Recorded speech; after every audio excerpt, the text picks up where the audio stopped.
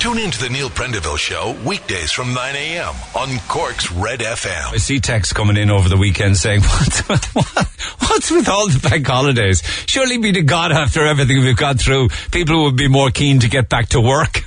Work longer, more days. Listen, roster me in there for the weekend as well as during the week, which I'm mad keen to work. Extra bank holiday to get to go ahead from November, apparently. November bank holiday is now on the odds. While all that's happening, of course, they're talking about who they'll give a bonus to and who they won't give a bonus to and who they won't give a golden handshake to. Well, the Gardaí are looking for the pandemic bonus as well. Why shouldn't they? I mean, what do you mean when you say frontline workers if you're not including Gardaí? So the Irish Times this morning, Gardaí seek frontline pandemic bonus payment as well. While all that's happening, of course, we have 10,000 builders still on the pup, according to the Mail. At one stage, I mean, it's an astonishing figure, but at one stage, there was 84,000 construction workers in receipt of pup. So nearly, well, apart from 10,000 of them, nearly 70,000 of them are back working. But the question they're asking this morning is, why is there still 10,000 builders still on pup at a time when there's a desperate need to build homes amid a housing crisis and construction workers in short supply, but yet some are still on pup? Well, 10,000 of them.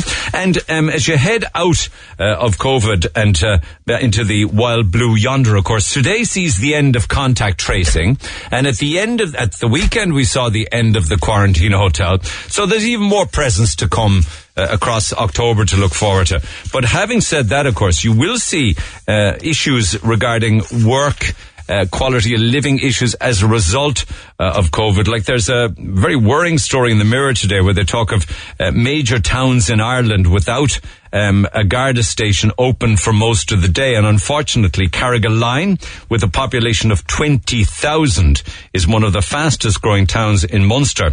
And as Donnacha O'Leary says in the Mirror this morning, it has a Garda station that's hardly ever open and doesn't have a computer-aided dispatch system.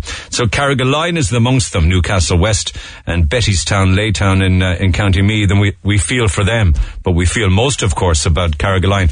And Carrigaline's a satellite town now at this stage. It is a big area, and getting bigger all of the time. You would think that it would have its own. It has a physical Garda station, but not one that's open much of the time. Papers also talk today of trying to get people, back to work in other ways, shapes or forms, and also the Examiner talks of businesses that will close. They're saying that 20% of tourism firms are facing closure. They're having fierce trouble, particularly trying to get the right staff. And the Echo this morning says that students are so poor and so hungry now, they're eating dry cereal and going to penny dinners for food. The front page says, students low on food. Penny Dinners sees more college goers than ever before. And of course, Penny Dinners has moved a long way from a soup kitchen from many years ago. I mean, it's just amazing the work that they do now and the food that they provide. You see, in the UK, where they're bringing in the army to tackle their fuel crisis, much of that is to do with the lack of HGV Arctic drivers and Brexit and COVID, but primarily a shortage of drivers. But the Mail is saying this morning, don't panic, Ireland is not at risk of petrol or home heating oil shortages. Probably increases in price, all right, but nothing to do with shortages. I think everybody has seen at this stage the very hard to watch video footage of Joe McCarran.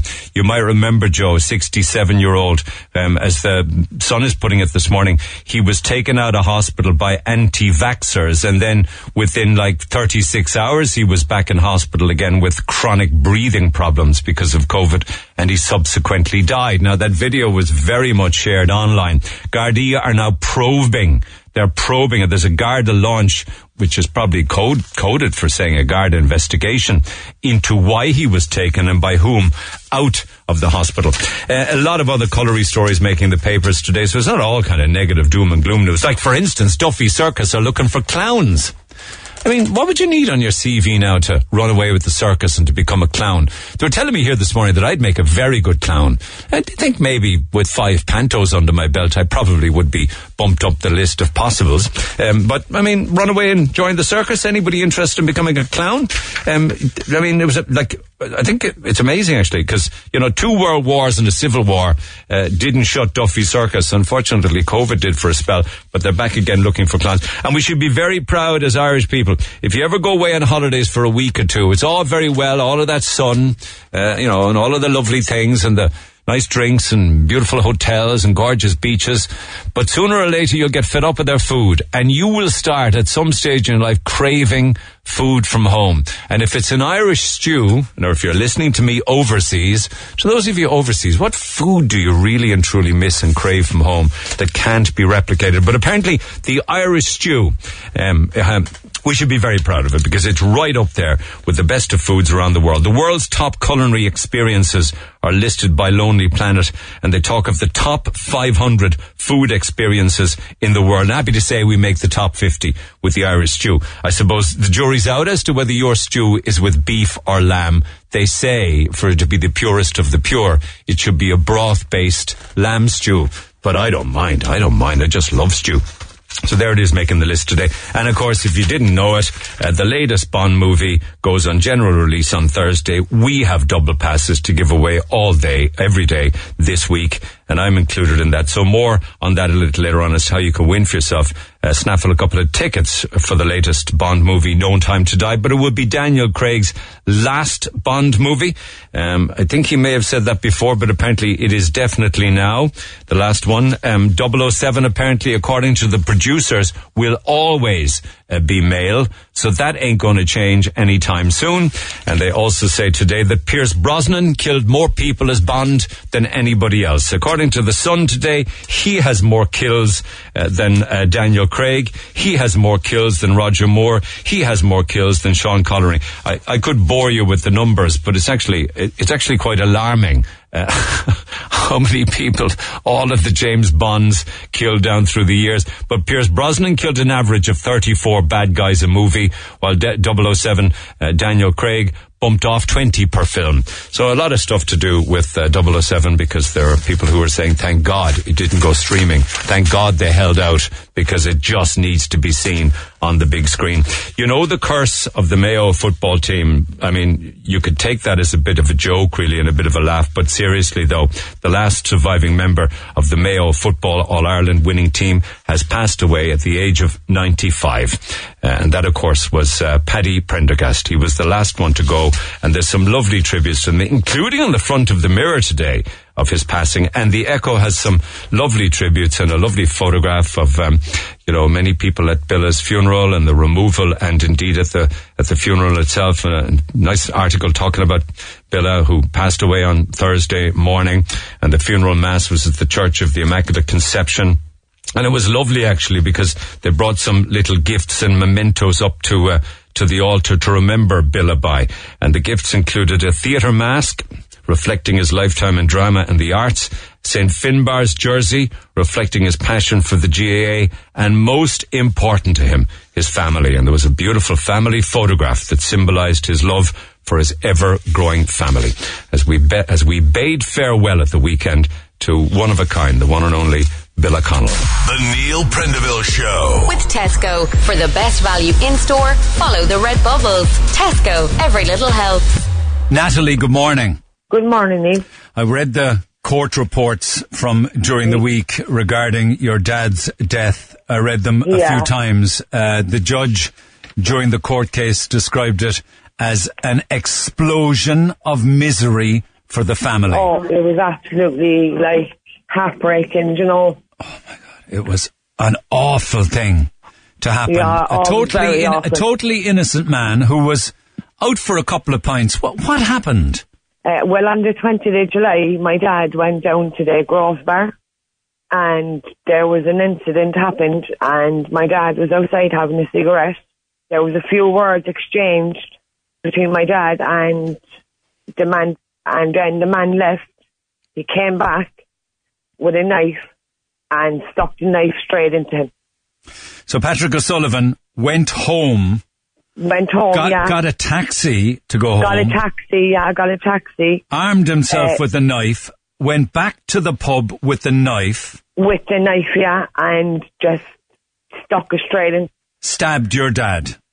No reason for it in the wide earthly world? No. Yeah. No reason whatsoever. He didn't deserve that. He was a lovely family man. He loved his family. He loved, his favourite hobby was fishing. So when did the family hear then that he'd been stabbed, and I imagine at that stage taken by ambulance to hospital, was it? Yeah, he was taken from the scene straight out to the COH. Right, okay.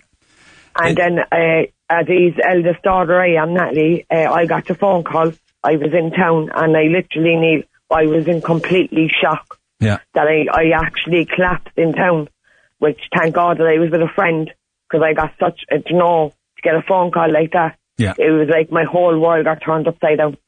Of course, surgeons were working on him then to save his life. And I know that during the surgery, he would have lost a kidney. They removed part of his colon. Go on, yeah. They removed his whole bowel. He had to have stoma bags on each side of his stomach. That destroyed him, because he was a very proud and pride man, Yeah, I know. And was it deserves that? Was it during the surgery to save his life, following the stabbing, that they discovered that there was cancer present? Is that right? Yeah, there was cancer present, yeah. My God. Like, we didn't know, because he was just after getting over prostate cancer. Was he? Yeah. He got the all clear. And then, due to the stabbing, when he was in the surgery, and they realised then that there was a lump on where the knife wound went. Yeah. They found that there was a lump. It was terminal cancer he had. He had spent 6 weeks in hospital throughout all of this. He was 6 weeks in hospital. Now he was in a coma for 6 weeks in the hospital. He was. Right. And how was he when he got home? What was life like then? It really wasn't my dad. Like, it was like a completely different man. Do you know what I mean? Like, he just deteriorated. He couldn't move. Like, he could only go from the sitting room to the front door. The HSE, they gave us a bed, them hospital beds. Yeah, of course. That's how bad the man was. Like, he couldn't even go up to his room. He had to live in the sitting room. That's how bad. That's how severe. How did your mum deal with all of this? To be honest, Neil, she just completely deteriorated completely. And did he continue to go downhill then the coming months after all? Yeah. Oh, completely just went downhill. There was no life in him, Did he talk about what happened and ask why it happened to him? Were there any conversations? He did that. Like, he said, like, why did this happen to me, We tried to explain that, look, this is not your fault. You didn't deserve any of this. So he continued to deteriorate. Were they treating him for the cancer then at the time? They were. He was doing the radiation. Yeah. But then when he went into hospital, he went in the end of November. Yeah. And they said it to him about over the kidney being taken out. Your Crohn, that was down. So he couldn't start the chemo because he was too unwell and he was too weak. I know, that was the back end of November and into December, wasn't it? Yeah. And then on the 8th of December then is when he really, really went down, when they told him he only had 4 months to live. Oh, for God's sake. Which that ripped the whole lot of our hearts out, And didn't I read somewhere that your aunt, which would have been your dad's sister Martina, was talking about a marriage? Oh yeah, they got married. Yeah. Himself and your mum. Yeah. My mum. Yeah, they were like they'd be together now 40 years. And did the wedding go ahead? It did indeed, Neil. And what was that like? That must have been heartbreaking. Oh, it was fantastic. Like, as much as my dad was deteriorating, that day, like, nothing could bring him down.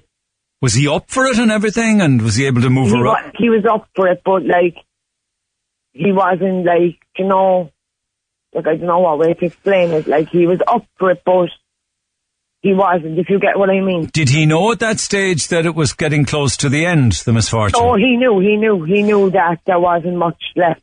So he was probably building up and saving all of his strength for the wedding. For the wedding, God love him. What a hero. Oh my God. Oh, what a hero in the world, me. Like, I'm telling you now, like, it was a miracle.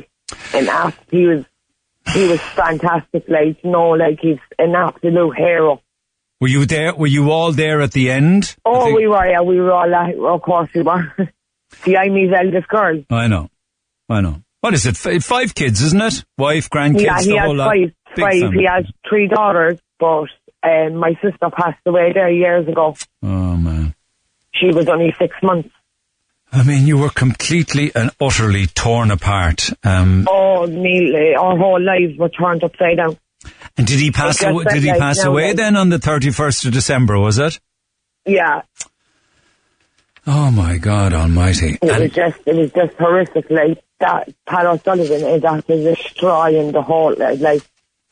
And because he knew we were all grown up, all these kids were all grown up, but his grandkids then were his life. So this is a 75-year-old man who stabbed your dad. 75-year-old man, yeah. And ended and of course we had the court case last week where I believe some of your family felt that there mightn't even be that he mightn't even get jail. Is that right? That's what we were all expecting, because the guard said that, look, of the age of him, that we could be looking at a suspended sentence because because he had heart conditions, which that don't justify. That don't justify anything. Now, he did give a guilty plea, so there was no need for a trial. Yeah, but that was only 2 weeks ago, Neil. I know. I'm just saying that could have, they talk about mitigating factors, pleading guilty, his age, the fact that he had medical problems. So, when you heard that were you there in court?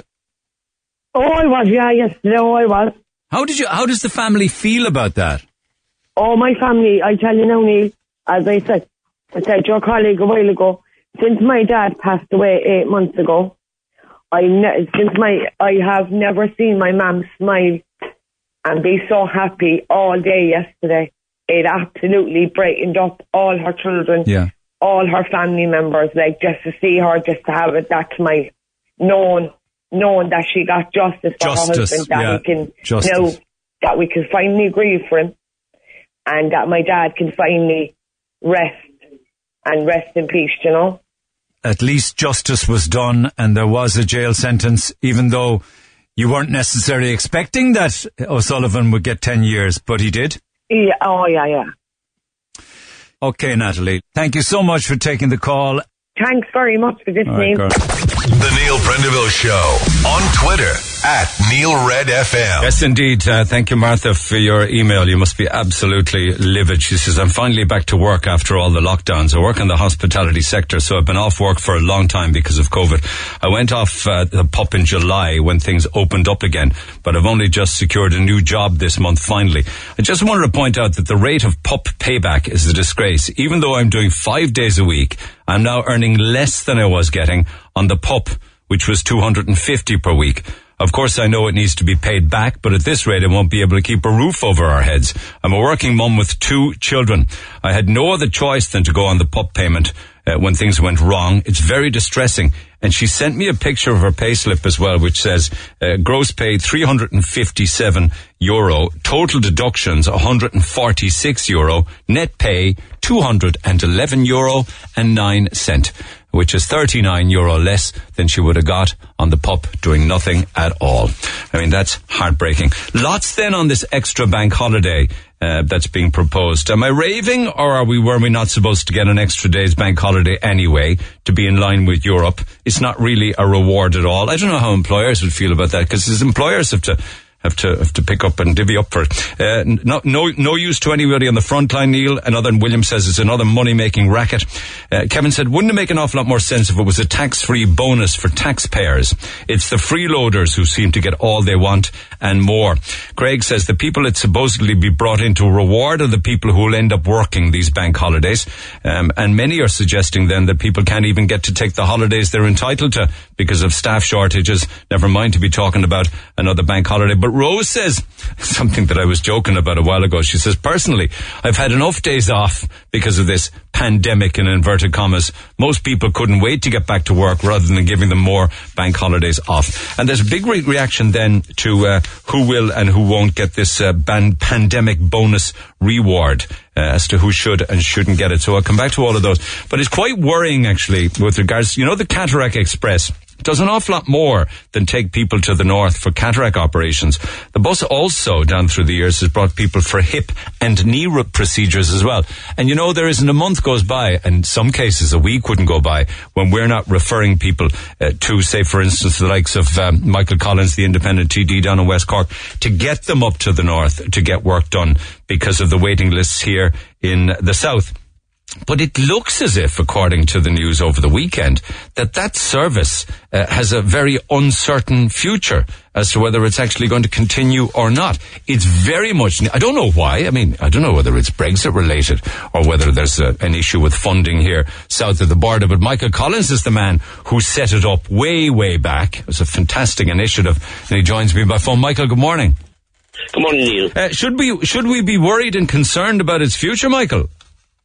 I would be concerned, and I suppose I had the same concerns, I will admit, this time last year, because we were facing Brexit in the face, and obviously it was called the EU Cross-Border Directive, and with Northern Ireland looking like it was going, with England going out of the EU, we faced this crisis this time last year, and it wasn't resolved until the last minute. I'd literally say maybe the first days of the new year before a solution came in place called the Northern Ireland Planned Healthcare, which is fine. And that Northern Ireland Planned Healthcare scheme is only kind of a temporary thing, is it? That's the problem. My assumption at that time is that this would be long term, but it was only for a 12-month period. So now we're facing the same situation again, that we're asking questions in the Dáil, and we're asking questions of the political system. Are they going to continue this Northern Ireland Planned Healthcare? The only positive news on that is that the scheme was only south to north, but it has resumed north to south as well in the last few months. So maybe the fact that it's happening both ways, that it might encourage our government to continue the scheme, Neil. But it's definitely needed, because we've almost a million people on waiting list in the south, and it's the only way out for a lot of people that are either gone blind or in serious pain. And there's no way of trying to get the work done south of the border in hospitals, is there, or in clinics? No. I would think that, at the moment we're listening every day of the week, especially since the Dáil reconvened, especially about housing. I think the big problem we're going to have next year in this country is waiting list. So I don't see, it's not just cataract, it's a whole pattern of operations that are needed for people. It's knees, carpal tunnel, and I don't think it's going to be resolved. It's absolutely not going to be resolved in the south. So I can guarantee you that. So we will be taking people, and it's their only way out. And it's people, the seriousness. I was talking to people yesterday, asking me how do they go about to get loans for, an operation. In the credit union, isn't it? A credit union have been brilliant. Some people don't have accounts with them, so I'm advising them all to at least open up an account with the credit union, and then you have an opportunity of getting a bridging loan there. The best so far to have come forward, we'll try to provide a bridging loan, but they're talking, Neil, about the figures dropping that went to the north last year. It was very easy to know that, because we discontinued the service for a number of months due to the seriousness of the pandemic. Just pulled the scheme completely. As far as we were concerned, we couldn't take anybody north, and everybody that I spoke to wouldn't go north because of the dangers that are there. So that's why there's a major drop in numbers and the amount. I know they use it. Is it funding? Is that the problem? Because so you if you don't have the money, you can go to the credit union. They give you a loan, then you get the work done in the north, and then you get reimbursed the money from. Is it the Department of Health? The HSE, and then you pay back the credit union. Is this a funding issue? Well, it is, but I mean, I suppose the issues haven't been tackled here in the south. I call for the cataract procedure, especially because that's the most popular one with us, and it's the most simplified one, to have a theatre in Bantry, in Mallow, and in Cork, and nobody's answered the call as such. Now there's talks that there would be extra cataract surgeons in Cork, which would be fine if it happens, but it hasn't happened. And that procedure, it only takes 20-25 minutes in the north, and people are an hour in recovery and into the bus and home. It's a very simplified procedure, and it's taking place in other parts of the world, and they're telling me in what they call a clean room, fully equipped, and that hasn't happened here, and it's absolutely astonishing to think that you have hospitals like Mallow and Bantry, top of the range hospitals, that could provide that service here, and could provide 15-20 cataracts to be done every, maybe even 30 a month. cataract surgeon come down to Bantry to do it and go to Mallow and Cork City, and that would alleviate the pressure. The pressure isn't as bad up the country as it is on the Cork side, even though I've taken people, and I will be taking people from Tipperary and Limerick in the next few weeks along the way, but it's mainly in Cork and Kerry. The problem is, and that's what we've been looking after. We have bus 73 is the next bus going up in 2 weeks' time, and one again. And are they all cataracts, the 73 going for Cork, or will there be some with hips and because it's not just cataracts, of course, it's hips and knees, isn't it? It is hips, knees, carpal tunnel. We have the hips and knees are going up on their own. We arrange it from here, but they go up on their own. They go by train or go by car because we can't take that many people in the bus because it has to be spaced out due to the virus that was ongoing, and bus seats were difficult to get. Yeah, I know. But Northern Ireland hospitals, the clinics in the north, is it just the one, or is there a few of them? Oh, there's a good few of them. Kingsbridge Private Hospital is the hospital we're using, but there's different hospitals in Belfast that we use in other ways. And also we're doing negotiations at the moment at a level where we're going to take young people that need orthodontic treatment to Northern Ireland as well, because they're waiting, most of the young people here, and I've been talking to dental surgeons in the north who are willing to do the cross-border and willing to take, we'll say, more than one person on any one day. There's a huge amount of children that can't get that service. So it's a complete shambles then, isn't it? If you have like cataracts and hips and knees and children's teeth, all having to be done outside of the state. It looks like that's the only way forward. I have children waiting since 2017 for orthodontic treatment, and you can imagine the stress that's causing both them and their families. We found a solution in the north after some digging out, and that's the only solution that I can offer people. But I can certainly offer people when they come to my constituency after that we can try our best to make sure they'll be moved up the list in the Republic, but it's not happening. But if the clinics and the hospitals in the north are willing to continue with the system as it is, what's the problem?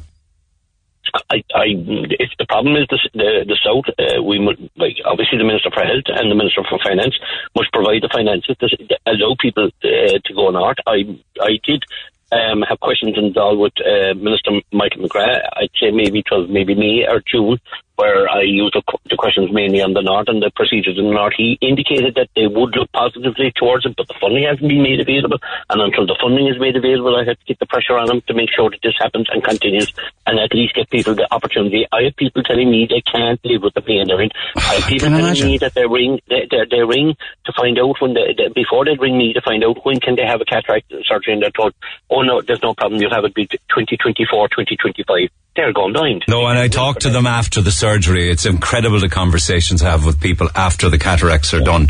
They're just, absolutely. It's like a complete new lease of life. Did all of this start actually with Jerry Harrington? His late father, John Patrick, was 90 and had to be driven to Belfast. Is that, or faced blindness? Was that one of the stories from way back in the day?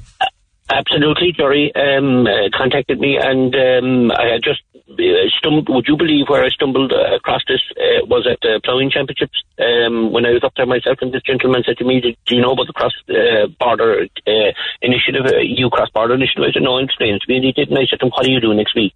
The same guy, and he was some Kingsbridge Private Hospital, and he said, I said, I need to speak to you on the doll. And from there, the whole thing struck, and John Patrick Harrington, God rest his soul, has died since.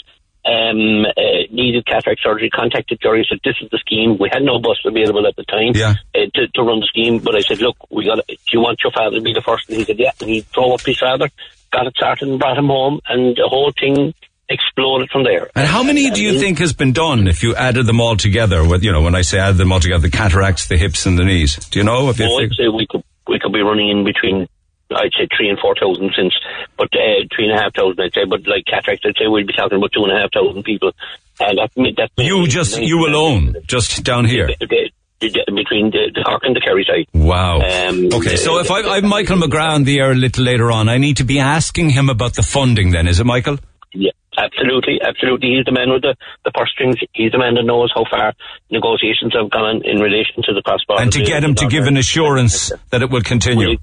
And I think we need to have an assurance that it will continue indefinitely, not this year to year, and when September comes we get worried, and October, November, and then all of a sudden I have people panicking. They're panicking, ringing me at the moment saying, I heard this was going to end, I'm terrified, I need to get my eyesight. Some of them may have held off hoping that something might solve itself in this side. that the whole thing might resolve itself, or that it might rerun again next year. I can't guarantee that to anybody right now. It's the biggest panic I have is to get him into the north of Ireland and to get him into Kingsbridge Private Hospital for surgery. Okay, let's see what he has to say on the matter. Thanks for taking the call, Michael. We'll stay in touch, all right? Appreciate it.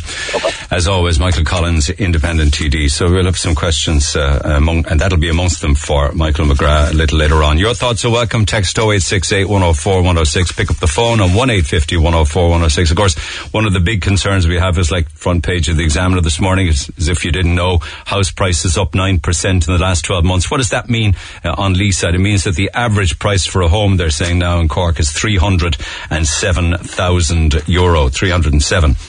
And of course we heard also at the weekend the amount of TDs and indeed politicians who are themselves landlords. Now, it's interesting to see that there was a fair old proportion of them that had properties that sold them. I suppose if they sold them recently, they decided it was a good time to sell when prices were high. But the papers at the weekend had a very interesting report on the amount of them. I think you're looking at the Healy-Rays, actually, huge property owners. I think Michael Healy-Ray topped the league. I think Michael Lowry was up there as well. And we weren't shy in that department ourselves here in Leaside, but quite an amount of them, landlords, multiple landlords, a lot of them. And they were talking about, different properties they owned and, different sources of income that they had outside of the Dáil. Anyway, lines open, 1850 104 106. You can text 0868 104 106. Kieran, good morning. Good morning. Thank you so much for taking the call, for sending on all of the paperwork, and indeed, most alarmingly, the photographs of your little baby. This is a product that you bought on Amazon, wasn't it, Kieran? Yeah, that's correct. Yeah, it's like a little baby nest for a newborn baby, is it? Well, it's newborn up to 9 months. That's what it's sold as. And it's called the Cuddle Cocoon, is it? Cuddle Cocoon baby nest, yeah. You bought it for your daughter, Gracie. That's right. Yeah, okay. Can you explain what it does? Does it go into a cot? Do you put it on a bed? What do you do with it? It's primarily to go into a cot, and you can put it on a bed also, but we've been using it in a cot. It's advertised as a product that goes into a cot. And what it does is it just protects the baby from, rolling over, or, pulling blankets and stuff over her face, and it just keeps them it's supposed to keep them in the one position within the cot. Because it has big, fluffy, puffed up sides to it, doesn't it? It does, yeah. Okay. Basically, you can sell it to different widths and different sizes as the baby grows. Yeah. And it's just to stop them, rolling over on the face or... Do you know what it looks like? Do you know what it looks like to me, to describe it to people? Did you ever see the little inflatable rafts that you can get for kids on the water? Yeah, it does actually, yeah. It kind of looks like that, but clearly it isn't. It's a sleeping product. Yeah. But tell us your experience with it. So basically, 3 or 4 days ago, it was the morning time. It was about 7:30, and we were obviously in bed. Gracie was in bed. Gracie was in the nest, in the cot, and it's only like 2 feet from us, the cot, from our bed. And I just heard Lisa's voice in my head saying, "Kieran, get up quick!" And I woke up, obviously a bit phased, and I just seen Gracie in Lisa's arms, and she said, "Look at her neck," and her neck was just roaring red. And somehow she was after being able to unravel the cord. The cord is at the end of the neck, and it's tied in a bow, and it's not supposed to be able to be unraveled. Well, I see the photograph of it on Amazon. I have it in front of me here now, and it's the cocoon, the little nest with the puffed up sides. And at one end of it, I see 2 big pieces of cord tied in a bow. Now straight away, when I saw that myself, I said, why is that there? See, the purpose of the cord is to allow you to widen the cocoon as the baby grows. I know, but why is it in that position, though? It seems very accessible to me. I'm not sure, and the more we look at it afterwards, and hindsight is a great thing, but the more we look at it afterwards, the more we're starting to realise it's really a silly place to have a cord, and it's really not something that should be on the end of a newborn baby or a baby up to 9 months old. So you looked in, and was the cord anywhere near Gracie or around Gracie's neck or anything like that? No, well, the cord is at the bottom of the nest where her feet are, but somehow she was at the, turning around and crawling up to the other end of the nest, and somehow unraveling the cord and wrapping it around her neck. But even at that, the cord shouldn't be long enough.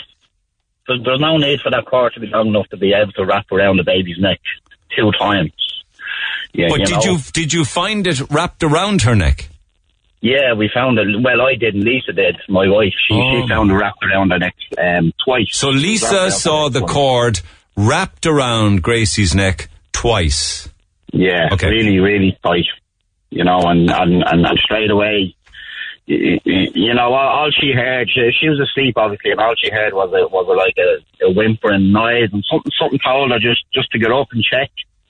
And when she got up and checked, the cord was wrapped around the neck twice. And what did you do next? Well, she obviously unravelled the cord and checked her out, and like just to make sure the circulation of the blood around wasn't gone, and she was breathing correctly, and she was okay. She wasn't crying or anything, so she did look okay. It was just 5 or 10 minutes later, Neil.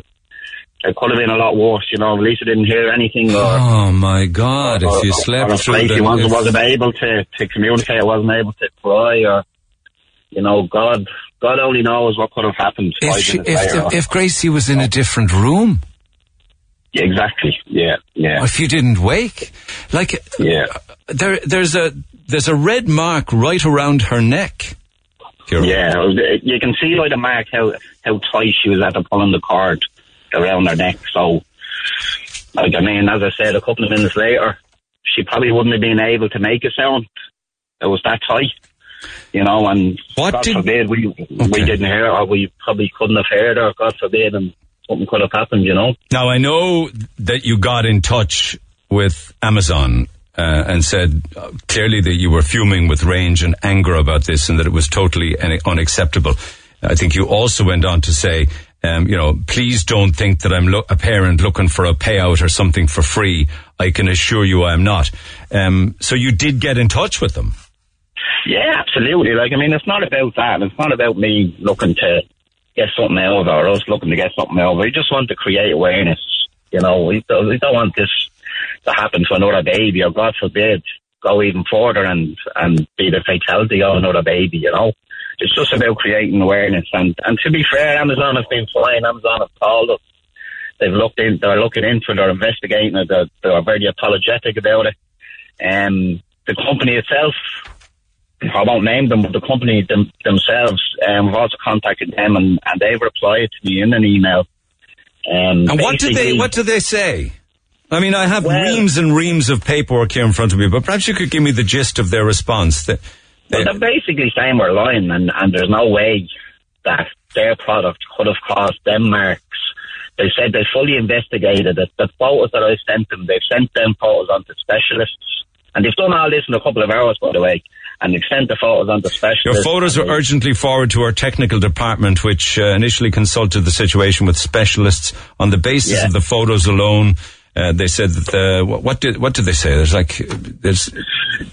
They're basically saying there's no way that product could have caused them marks, and in one of their replies as well, they're saying that the baby shouldn't be left unattended. It's a sleep nest. The baby's asleep in bed. We're asleep in bed. I'm not sure how you're not supposed to leave a baby unattended. They said even if the string is untied, the string is too short. Exactly, yeah. And the string. And then a child doesn't have enough strength to untie the cocoon on its own, kind of stuff, wasn't it? Yeah, and they're also assuming in the reply, they said even though I told them how old the baby was in my first email, they've replied and said, we've had specialists look at your baby and we're assuming your baby is 5 to 6 months old. I don't know how they can make that assumption, but they're saying a baby at 5 to 6 months old and the motoring skills, they would not be able to open that cord. But clearly they did. You know, clearly Gracie did open the cord. Or they unraveled somehow. It was found that such a small child would not be able to route the string so regularly around his own neck, in her case, her neck. Exactly. But what you're saying is, I know what you're saying, but it happened. Exactly. You know, and I mean, we haven't fabricated this up and, you know, taken photos and wrapped the cord around our own baby's head. I know, you know, but they've asked for they've asked for it back to examine it, haven't they? They've asked for us to send it back. Yeah. So the gist of it is that a child of Gracie's age wouldn't have enough strength or motor skills to untie the cocoon cord on its own. That's basically what they're saying. Yeah. And did you look at the reviews of the product? You know, either before or after you bought it.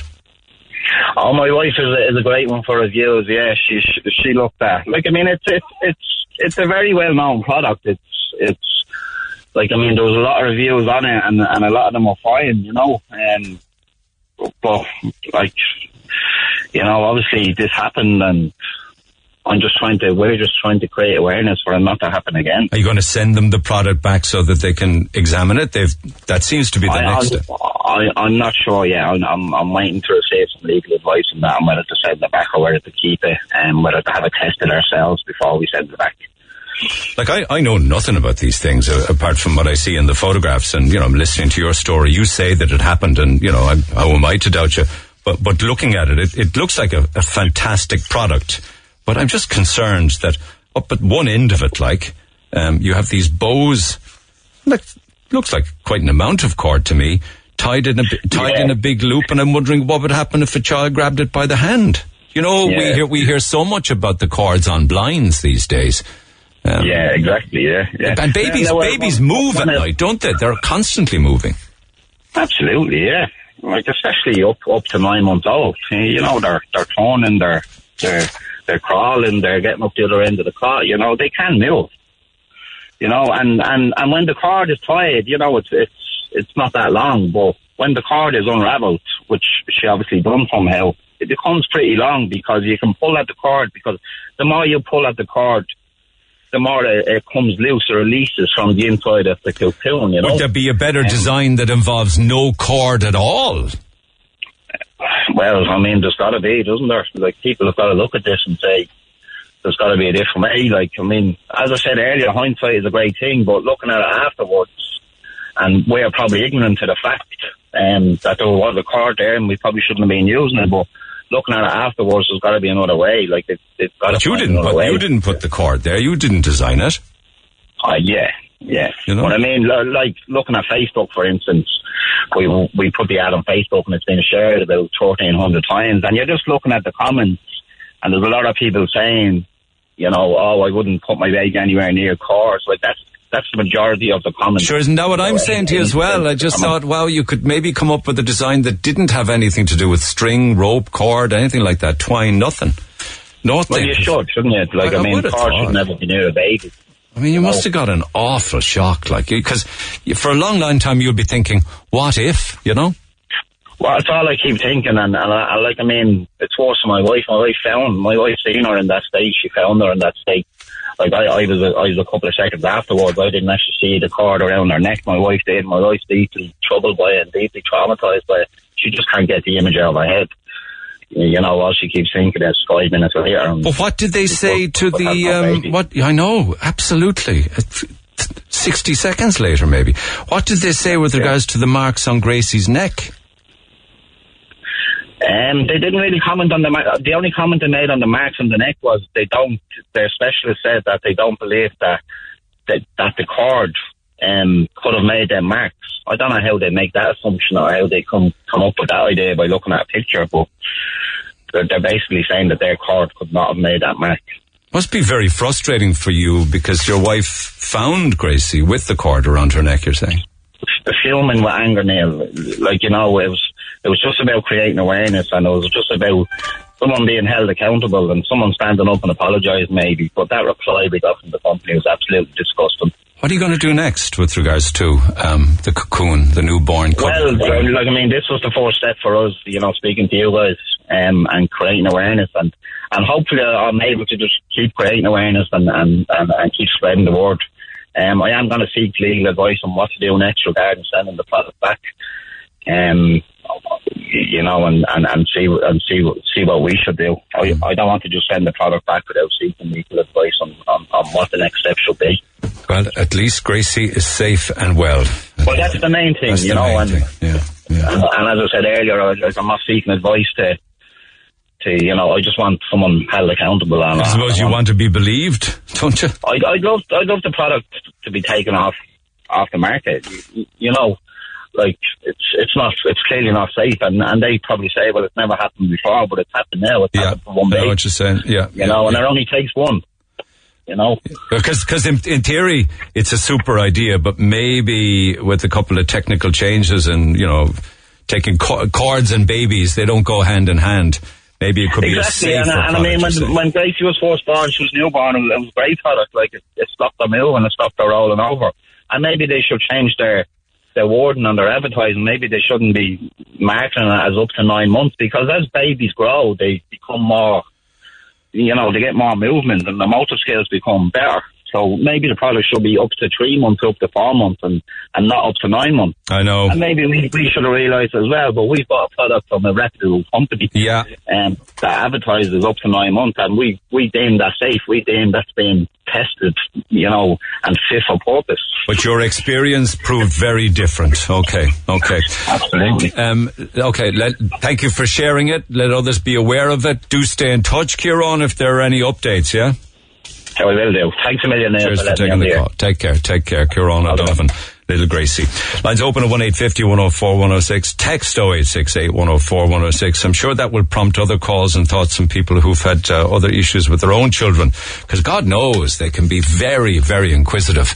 And I'd say if you had a camera on a baby all night long, particularly a little newborn baby or a baby of maybe even any of us, the amount of movement we get up to when we're asleep or indeed awake and inquisitive. Get it off your chest.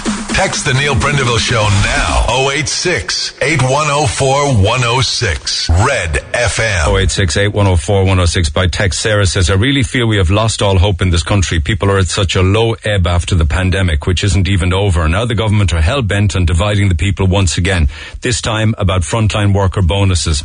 Micheál Martin comes out the weekend and says shop workers and healthcare workers will be given a bonus or time off because of their work during the pandemic. What about cleaners, warehouse operatives, pharmaceutical workers, creche workers, courier drivers, all the private sector who went to work all through the pandemic? What about all the people who lost their jobs during the pandemic and are still destitute? I understand the logic of giving something to frontline healthcare workers. They should have done it last year. I'm a full-time private sector worker. I worked through the pandemic. It was horrific. I was dealing with the public, getting abused daily on the phones. I got a wage cut, thank you. And yet I was working longer hours and dealing with more and more stress. Now I'm being told that all the hard work was in vain because I'm private sector worker. And instead my hard-earned taxes, 52% of my wages, will go to give the public sector workers a bonus. If there was ever a time I wanted to leave this country, it is now. So that's one email. I have reams and reams of different texts then from people who also have opinions on it. And we'll read them out, but the vast majority, of course, is division right through the middle. So we're looking at bonuses, we're looking at days off, but as to who would potentially get it and who'd be left out, that is one of the big questions. That and a lot more besides to Michael McGrath, Minister for Finance and Expenditure, Cork South Central TD. He joins me by phone. Michael, good morning. Good morning, Neil. Thanks for taking the call. A bit of a headache on your hands now as to, a bit of a Sophie's choice. Who'll get it and who won't, and what will they get?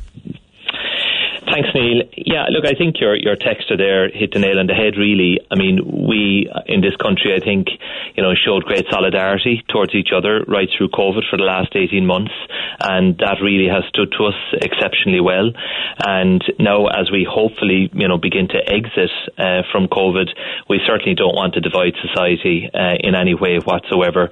Having said that, I think that it is appropriate that there would be some recognition of people who went above and beyond.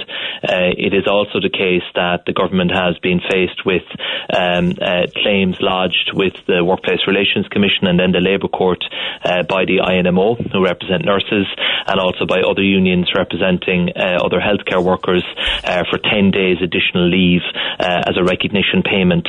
So those claims were lodged, which means that the government has to respond and has to engage and has to come forward with some proposal to seek to address that issue and to resolve it. And last week the Labour Court made a recommendation asking that the government, as the employer, in this case it's the HSE, would bring forward proposals in the next number of weeks, in the autumn is how they described it. And so that's now what we are considering, and it is a very difficult issue because your texter there is spot on. I mean, we all remember the early days of the pandemic going down to the supermarket and retail workers, what they did, cleaners, prison officers, Gardaí, members of the Defence Forces, so on. Yeah, well, you do have the army in there. You mentioned the shop workers. You have lorry and freight drivers, Gardaí, obviously, taxi drivers, people working in supermarkets. Like, the list is endless. I can accept that you're saying nurses want 10 days leave. They want 10 days leave, so maybe they could get a holiday, for God's sake. But what about everybody else? Yeah, I mean, to be fair, I don't think anyone would begrudge the fact that those who were really on the front line in healthcare did face huge personal risk. I mean, in the very early days of this, we weren't entirely sure what we were dealing with, and thousands of nurses and doctors and other healthcare staff went to work, and they did put themselves in harm's way, and that is a reality that I think we all have to be really grateful for, that they were so professional and selfless in their approach. So I think most people accept that point, but there are many others across society who did go beyond the call of duty and who really kept the country going in what were really dark times. So the government now has to consider all of this and try to deal with it in a non-divisive way, and it does have the potential to open up divisions that really weren't there over the course of COVID. People did stick together and there was a lot of solidarity, and we just need to maintain that now. But the people didn't create the divisiveness, though. It's the proposal created it.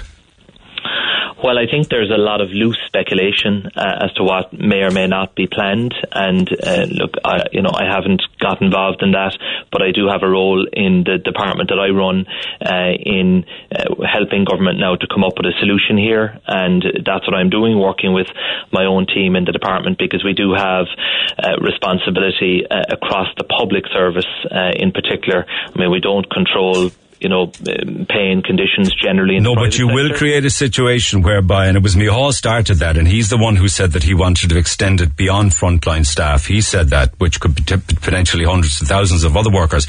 But at the same time, while some people would get a bonus or a benefit or time off, others took pay cuts, which have not been reversed in the private sector. They must feel awful about hearing this. Yeah, look, undoubtedly for so many people their world has been turned upside down in the last year and a half, and we still have over 100,000 people who haven't got their job back.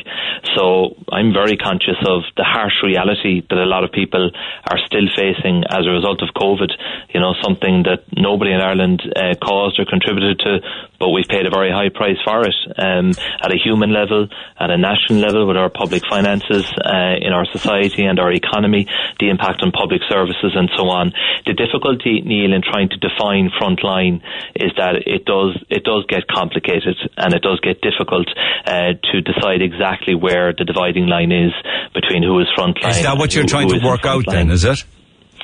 Well, of course that issue is being examined as part of this, because, if we seek to define that, you will quite understandably put a list of different occupations to me and say, is this person frontline, is that person frontline?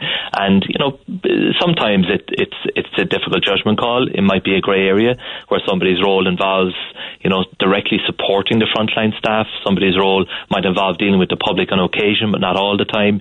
So it is difficult. So we just need to work our way through this. Well, it's right down to wait staff who weren't vaccinated, who were serving customers, for instance, in restaurants or pub facilities. Anybody in the hospitality sector, for instance. Piers Doherty has said a €200 voucher for everybody in the country. Would that solve it? That's one option, but then that does not give any extra recognition to the people who were really on the front line, particularly in healthcare.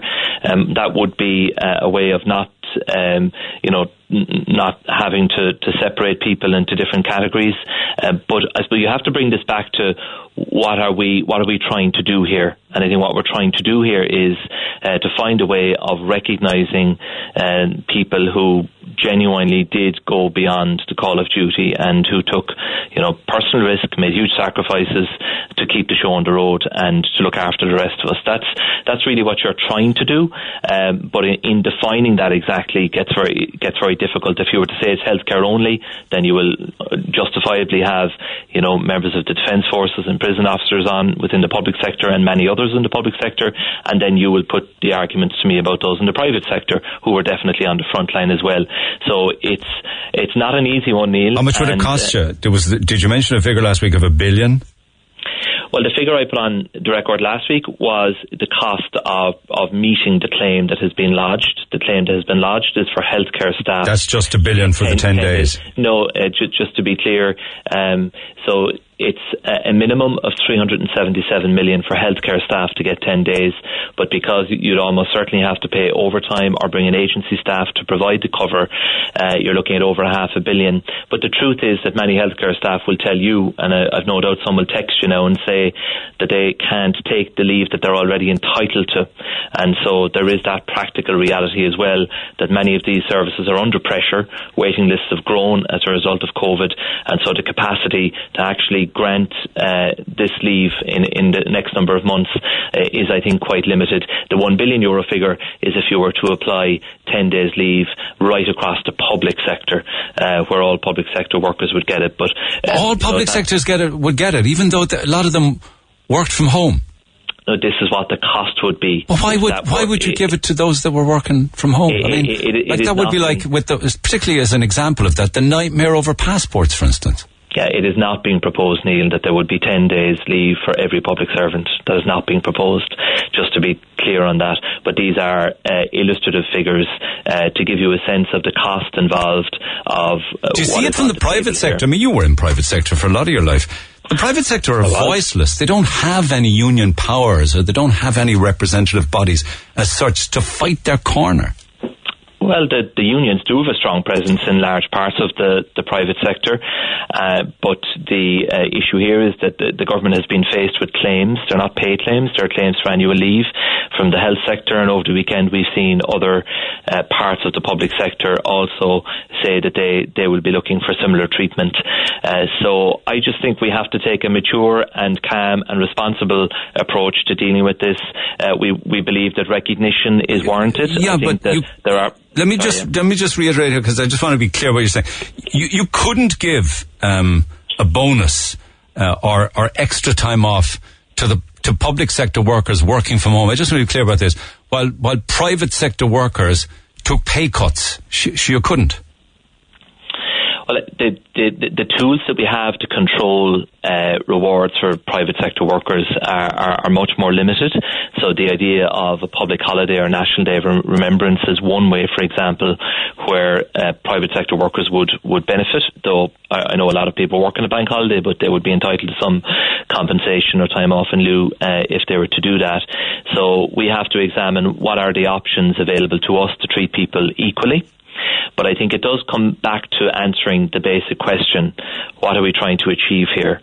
And I think what we're trying to achieve is some recognition. It's not a reward, it's not compensation. You couldn't compensate people for the work that they did. It's those who were really on the front line and the risks they took, with in some cases inadequate PPE, overcrowded hospitals, people looking after people who were dying in critical care, people in nursing homes, Neil, working in nursing homes where a huge number of the fatalities... I acknowledge 100%. I heard the stories. I heard the stories of the postmen and women who were calling to people living on their own, doing their shopping, just checking in on them, standing 6 feet away from them for 15 minutes just for the sake of talking to someone. Exactly. That's and frontline to me. Even since, it is frontline, of course.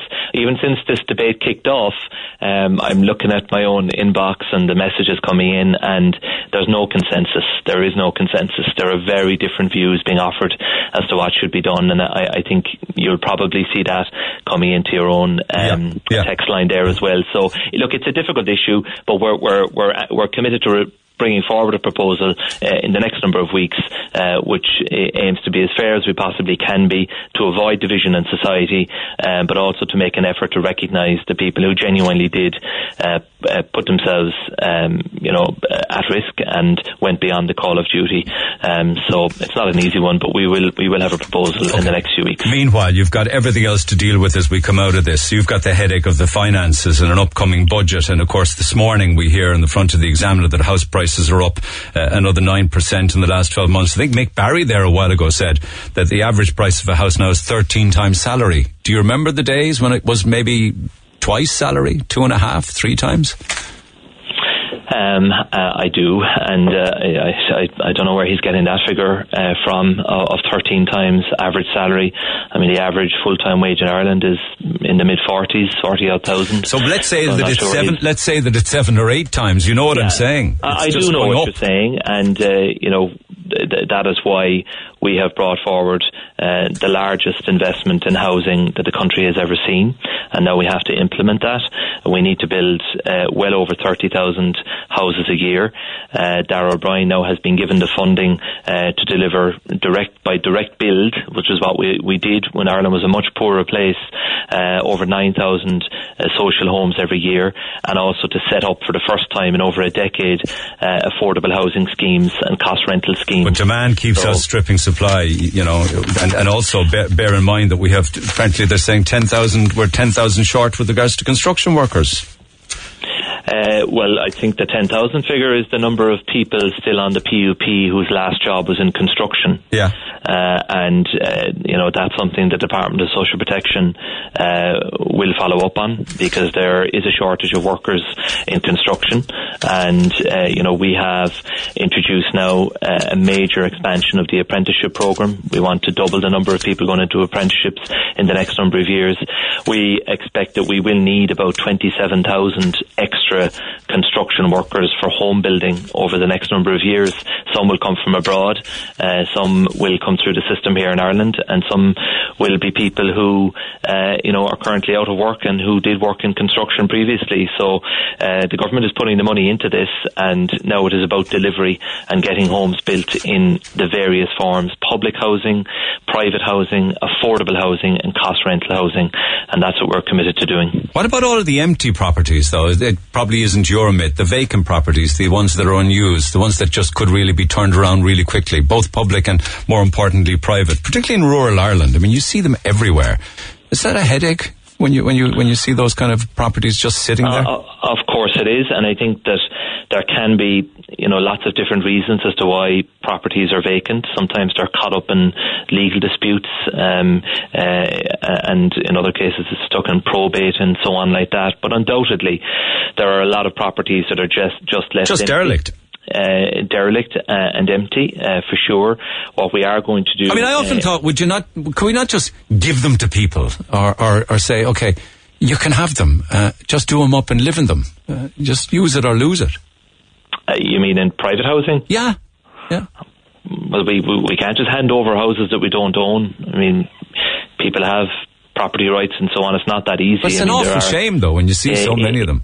It is, and what we have said we will do as part of the housing plan is to introduce a tax on vacant homes, and we're going to collect all of the data we need to do that now as part of the local property tax revaluation. There's a new assessment being done of that. And people for more money again, Michael? The vacant home with tax? Can people just expect the local property tax to go up then? It will in some cases, but in the majority it won't. The last valuation of properties was done back in 2013, so prices have gone up a lot, but the rates now are being adjusted, and so in most cases there won't be an increase. In a small number of cases there may be a reduction, but in some there will be an increase, but where there is an increase it will be almost certainly just one band, but the majority there will not be, because the rates are being adjusted to reflect the fact that valuation. Oh, it's people with bigger houses, more expensive houses have been paying too little, and it's just being adjusted to reflect that, is it? Well, that's part of it, but you have to do a revaluation. There hasn't been one since 2013. We also have the situation where tens of thousands of new homes built over that period have remained outside of the LPT net and are not paying the property tax. I think that needs to be dealt with as well, and so they are going to be brought into the local property tax net and will now start paying local property tax. You need to find ways to pay the COVID bill, don't you? I mean, what does that stand at? Have you a figure for that? Yeah, I mean, look, last year the deficit was over 18 billion. The official forecast for this year is about 20 billion, but it will come in less than that because tax receipts have been... You're saying that COVID will cost us 20 billion? The budget deficit in the current year, 2021, the current official forecast is 20 billion. That will be on top of an 18 billion deficit last year. So look, in overall terms, between last year and this year, the additional public spending and measures that we've brought in to support business and support households, is of the order of 40 billion. 40 billion since... So that's the extra from before COVID, 40 billion. Yeah, I mean, to look at it in overall terms, going into COVID, the national debt was around 200 billion. Next year, it will reach 250 billion. So $250 billion. How are you going to find that? By 2025, it'll be about 280 billion. So we've been in a position to avail of, really favourable borrowing conditions, or we can borrow at historic low interest rates. We're refinancing as much debt as we possibly can and availing of the longest possible maturities that are available. So even though the amount of debt has risen significantly, the cost of servicing it has fallen. The average interest rate now to serve the national debt is about 1.5%. Yeah, but so ultimately people's children and grandchildren will have to pay this debt. This is the legacy we're leaving them, yeah? We'll have a much bigger debt. There's absolutely no getting away from that, and there will be different ways of dealing with that. Countries and governments generally don't pay down debt; they just roll it over and refinance it. So a lot depends on what the borrowing conditions will be when the bonds that are being issued now mature in 10, 15, 20 years' time, and they will have to be refinanced, and the interest rates may well be very different. So that is the case. But the best way to reduce your debt is to bring about recovery, to grow your economy. The key measure is your debt relative to the size of the economy, and Ireland has a very high gross national debt, among the highest in the developed world, but as a percentage of our economy, we're in a much better place than a lot of other countries. So the key thing here will be to close the deficit every year so that you stop adding to the debt. That's the first thing you have to do. How are you going to do that? How's that going to affect people living here in their lives? Well, we're going to do it over a number of years. You can't take 15 to 20 billion euro out of public spending or increase taxes to that tune. So what you need to do is build your tax revenues by helping people to get back to work, by supporting businesses to help to create jobs and ensure that we have a strong enterprise-based economy. When I look at the deficit that we have, so last year it was 18 billion, as I said, and about 15 billion of that was direct COVID-related expenditure. So what I have to do, and my job is over the next couple of years to just unwind, to start removing those COVID supports. And so the PUP, which I know is a controversial one, and we've started to reduce that, and it will be phased out between now and February of next year. So that's just one example. The wage support schemes that are there, they will be phased out over the period ahead. So we have to take that exceptional emergency expenditure out of the way. system. In healthcare, we would hope that there won't be a need for vaccines forever. All of the COVID-related spending in health, when you take away PUP, I read out a text, an email earlier on, and she sent me a wage slip. When you take away PUP, and she went back to work, she was getting $2.50 on PUP. She went back to work now, and she's earning €39 less working than she was on PUP. That's a real struggle, isn't it? It is. PUP was an emergency measure. I mean, it was. But she's paying it, because she's paying it back now on a low income.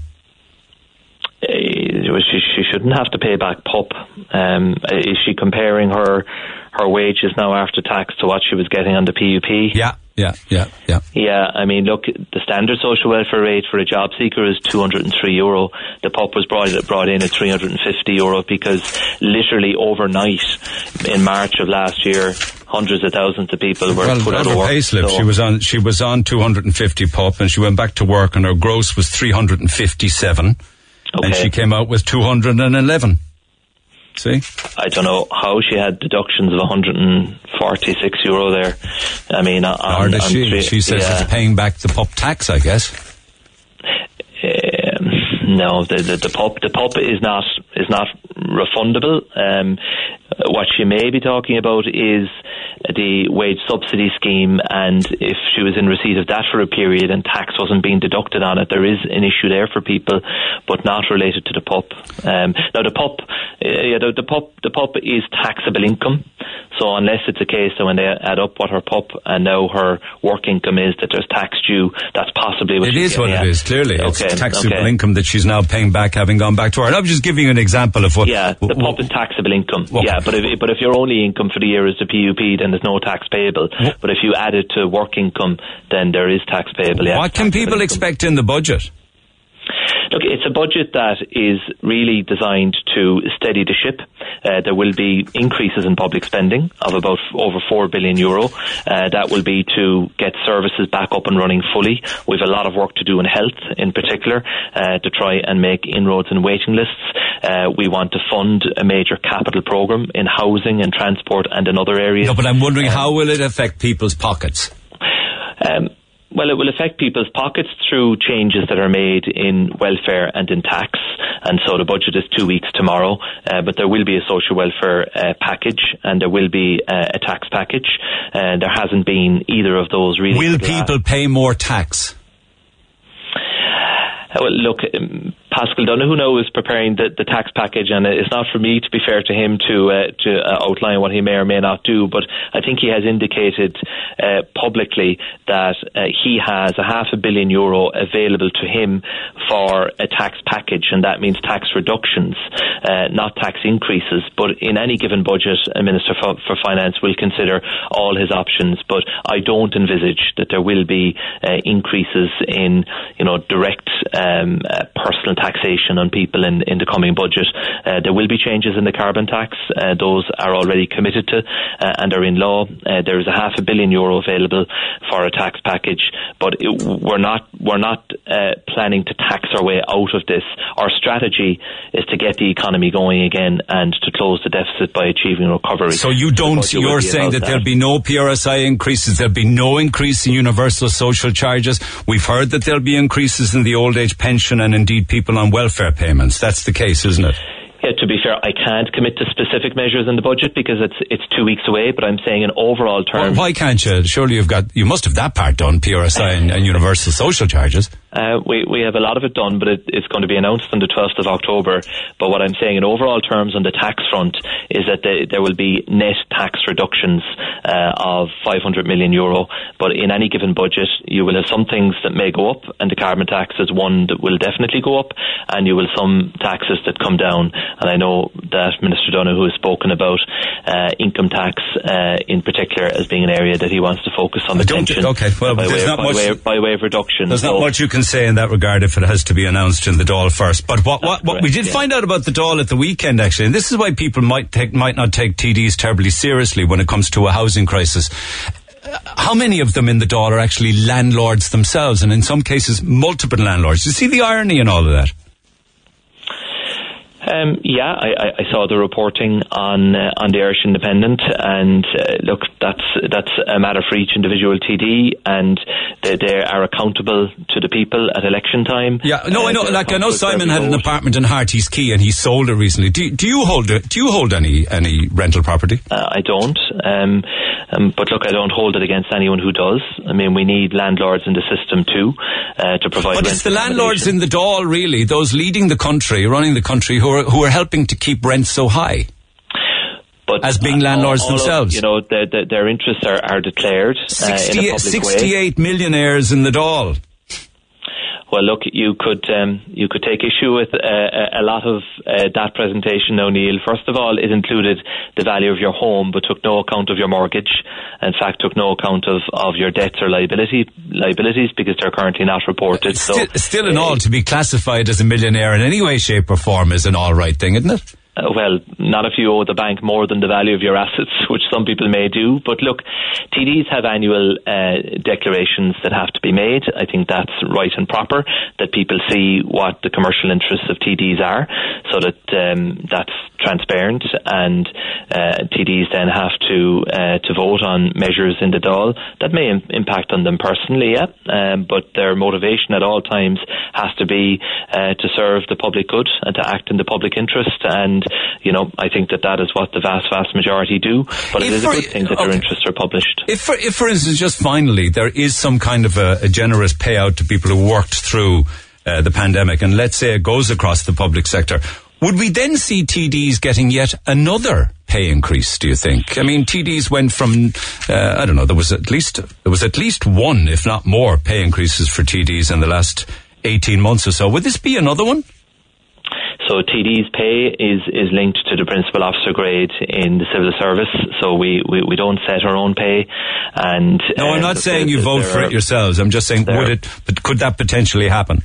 No, I don't see any scenario where TDs would benefit from this, Neil. Okay. I mean, it's a privilege to do the job that I do. Delighted to do it, and it's certainly not for that reward. I can tell you. All right. Are you anyway mortified this morning that your local Garda station is not open most of the time in Carrigaline? I'd like to see it open for longer hours, certainly. When I talk to Senior Gardaí about this issue directly, they make the point that they prefer to have cars in the area. They want Gardaí to be mobile, to be in a position to respond to call-outs and the issues that arise in the area. I do think that it would be helpful if we had definite hours, even if it's a small number of hours, where you had a guarantee that the station would be open. You're saying that the Garda station don't need to be open? They don't need to be open all the time. I think what people want is a service that responds to their needs, that if there is a call out, that the Garda will be present quickly. But I do think when it comes to opening hours, so that you can plan your own life, and if you have a form that needs to be signed or whatever, that from 10 in the morning to 2 in the day, that the station is open 3, 4, 5 days in the week. So that is an issue that I think we do need to make progress on, that people have certainty in relation to that. I mean, we are increasing the Garda numbers nationally, and that will percolate down into all parts of the country, including Cork, and including suburbs like Carrigaline and Douglas, where more Gardaí are required. I accept that, but the Garda management view is that they want them out and about. They want them available. They don't want them in the station. Are you telling me that even guards have told you that they're not bothered with closed Garda stations, or ones that are open like 20 hours a week?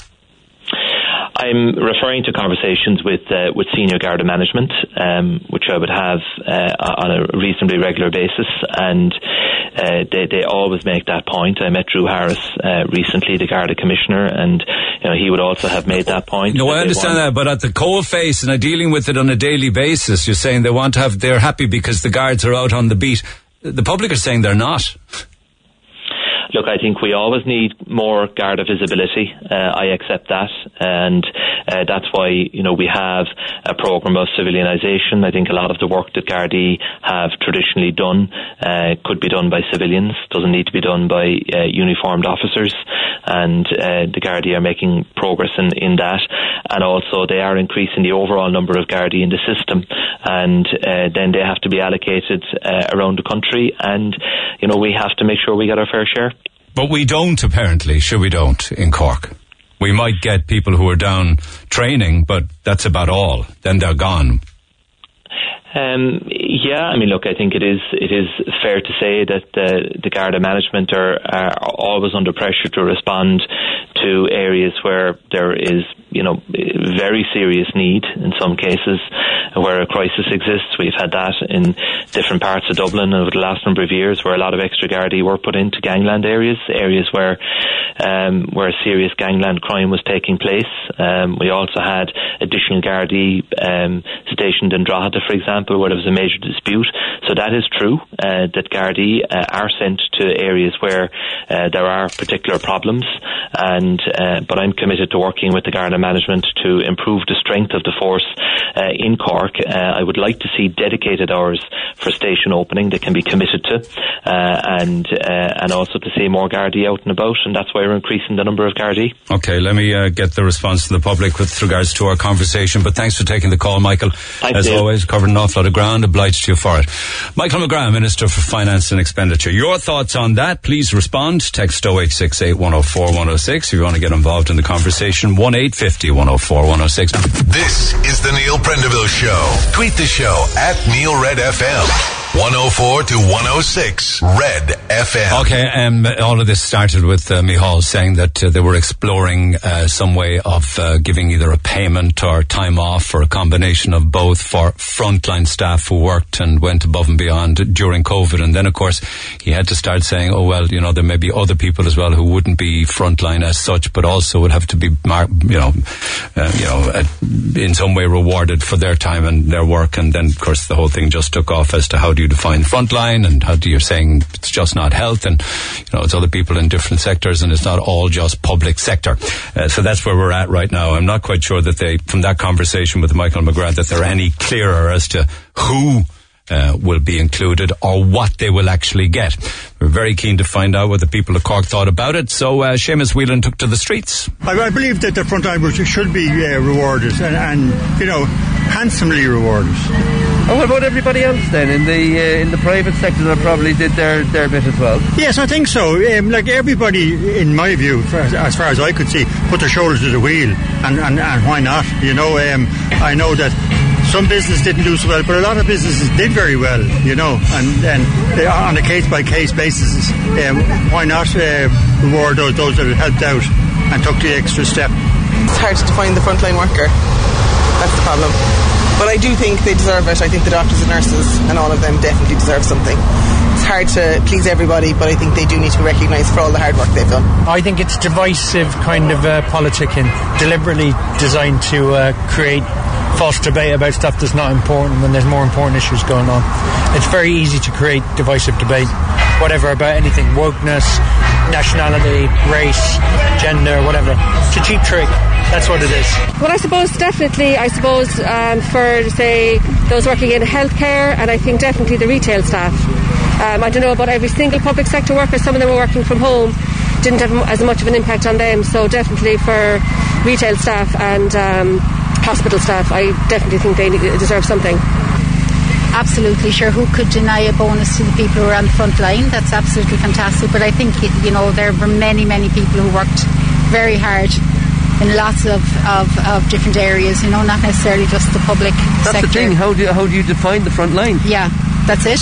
Absolutely. And I mean, I suppose the front line can be a physical thing, but actually it can also be lots of people supporting people on the front line, I mean, and the problem with this argument is that nobody wants to deny what the people on the front line actually did.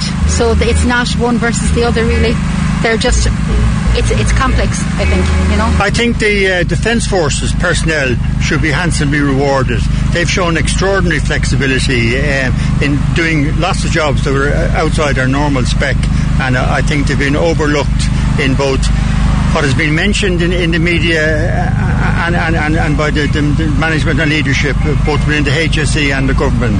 So I would think that they deserve it, along with the frontline workers. In fact, they were frontline workers. Keep giving them bonuses, as much bonus as possible, especially to the ground workers. the water boys who've been on the ground since the start of COVID and have not been recognised. Without water, you've got nothing. The public sector bonus doesn't bother me. One way or the other. You don't think they should get it or not get it? Everybody should get more, really, shouldn't they? Really, whether you're in public sector or private sector, you should have enough. Yeah, even the term public sector bonus in itself is divisive, as one chap said there in that audio report from Seamus. It's nothing more than a cheap trick. Cara says, well deserved for anyone who worked through the entire pandemic. And Maria says, a tax-free bonus for all workers would be a better option. Tax-free bonus. Places are understaffed as it is, so giving people extra time off will just put more strain on business. Healthcare workers like healthcare assistants and nurses aren't paid enough as it is. The pay for healthcare assistants is a disgrace nowadays. They do most of the work in care homes, the healthcare assistants. And they get paid peanuts. And no, I'm not a healthcare assistant. Deirdre says, there are plenty of workers that had to work through the pandemic. What about factory workers, lorry drivers, catering staff? It should not be just down to one or two groups. It would be so unfair. Ian, in an already understaffed health system, giving more time off is brain dead. Give money and still keep staff on duty. Maybe a tax-free lump sum would sort it. It'd be a nightmare for staff to try and get this so-called time off. Regina says, give them a pay rise. They deserve it. The government keeps saying we're in this together, but you're forgetting about the rest of the workers that work through the pandemic. Don't segregate people. Give nurses the rise they deserve. Don't insult them by trying to give them time off, which they can't take anyway in a time of crisis. Mark says, I said it at the early stages of this pandemic that there should be tax breaks for those that worked on the front line. Yes, but a bit like war. Where do you determine the front line to be? What about childcare practitioners that are to work, or landscape gardeners, factory workers, plenty of other sectors that could be mentioned who worked right through? I totally respect the retail and health professionals for working through it, and I do agree that their work should be recognised, but they weren't the only ones that worked through it.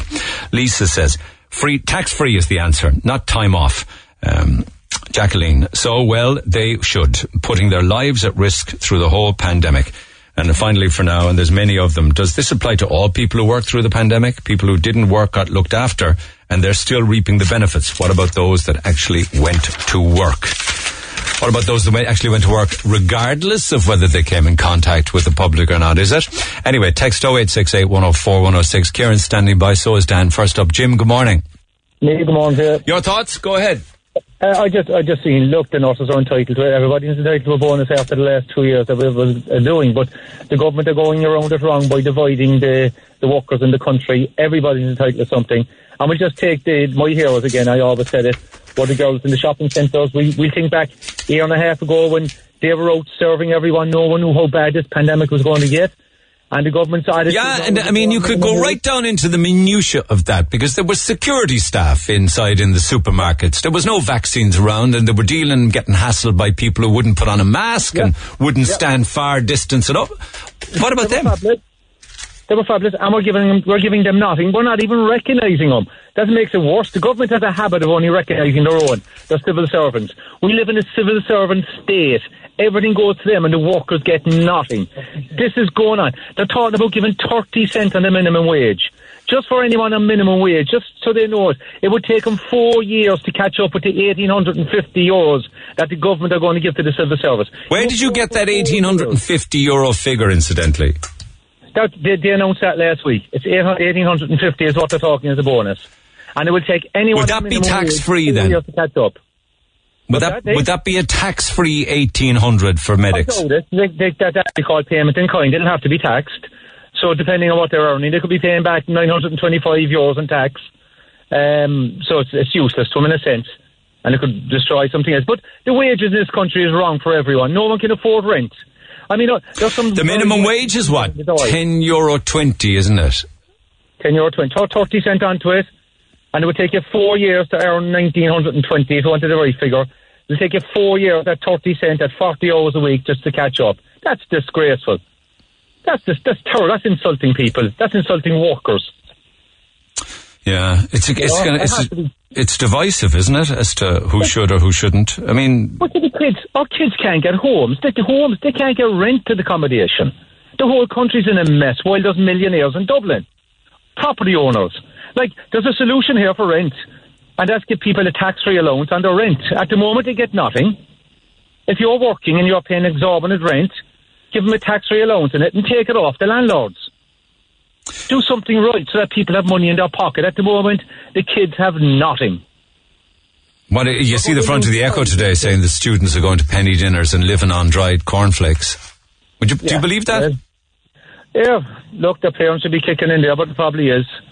They don't be living off cornflakes at night when they're drinking beer, but look, that could be there for some of them. But I'm saying we need to look at the whole tax system. Like, I mean, the bunch of fools we have in Dublin are no good. We have Micheál Martin there who wants to inject 5-year-olds, and the Pfizer's haven't given it a pass yet. Neither has the European government, and he's talking about injecting something that he has no control on. But by and large, just on that point, if you look back at the last 18 months, and listen, I don't want to be going back to the days of talking 9 to midday every day about COVID, but would you not think that by and large they did quite well with regards to the pandemic, the government? So what do they do? Well, they're injecting children there's no need, Neil. A 5-year-old, there's no need to inject them. No, I mean, they assisted businesses, they introduced the pub payment, they rolled out the vaccine, and again, it's not a compulsory vaccine. In fact, that's causing problems in itself now. I'm starting to see a lot of stories with regards to, I heard of a story last week of a woman who was going into a maternity hospital who was insisting that because she was pregnant, that she didn't want to be in a ward with unvaccinated pregnant women, you know? But that's only the government scaremongering. You could imagine, look, how could anybody that's not vaccinated be a bigger threat to you with COVID if you're vaccinated than the person that is vaccinated? I know, I mean, it's that old chestnut again, I know. Yeah. But people are swallowing the rubbish. Like, I get a pain in my head when I hear people talking like that. That's just stupid people not thinking it through. It's rubbish. You know, but look, if we didn't do what we done last year with supporting businesses and supporting people, we'd have had anarchy in the country. We'd have had anarchy in Europe. Everything would have broke down. That's the only reason they done it. Law and order was out the door. Yeah. You saw it for the first 2 weeks. There was panic buying the toilet roll. Yeah. That was the first 2 weeks. Yeah. Multiply that by 30 and you wouldn't walk the streets in Cork or Ireland. Much of what they did, they followed worldwide protocol. Okay, let me talk to Dan. Thank you, Jim. Appreciate it. Dan, good morning.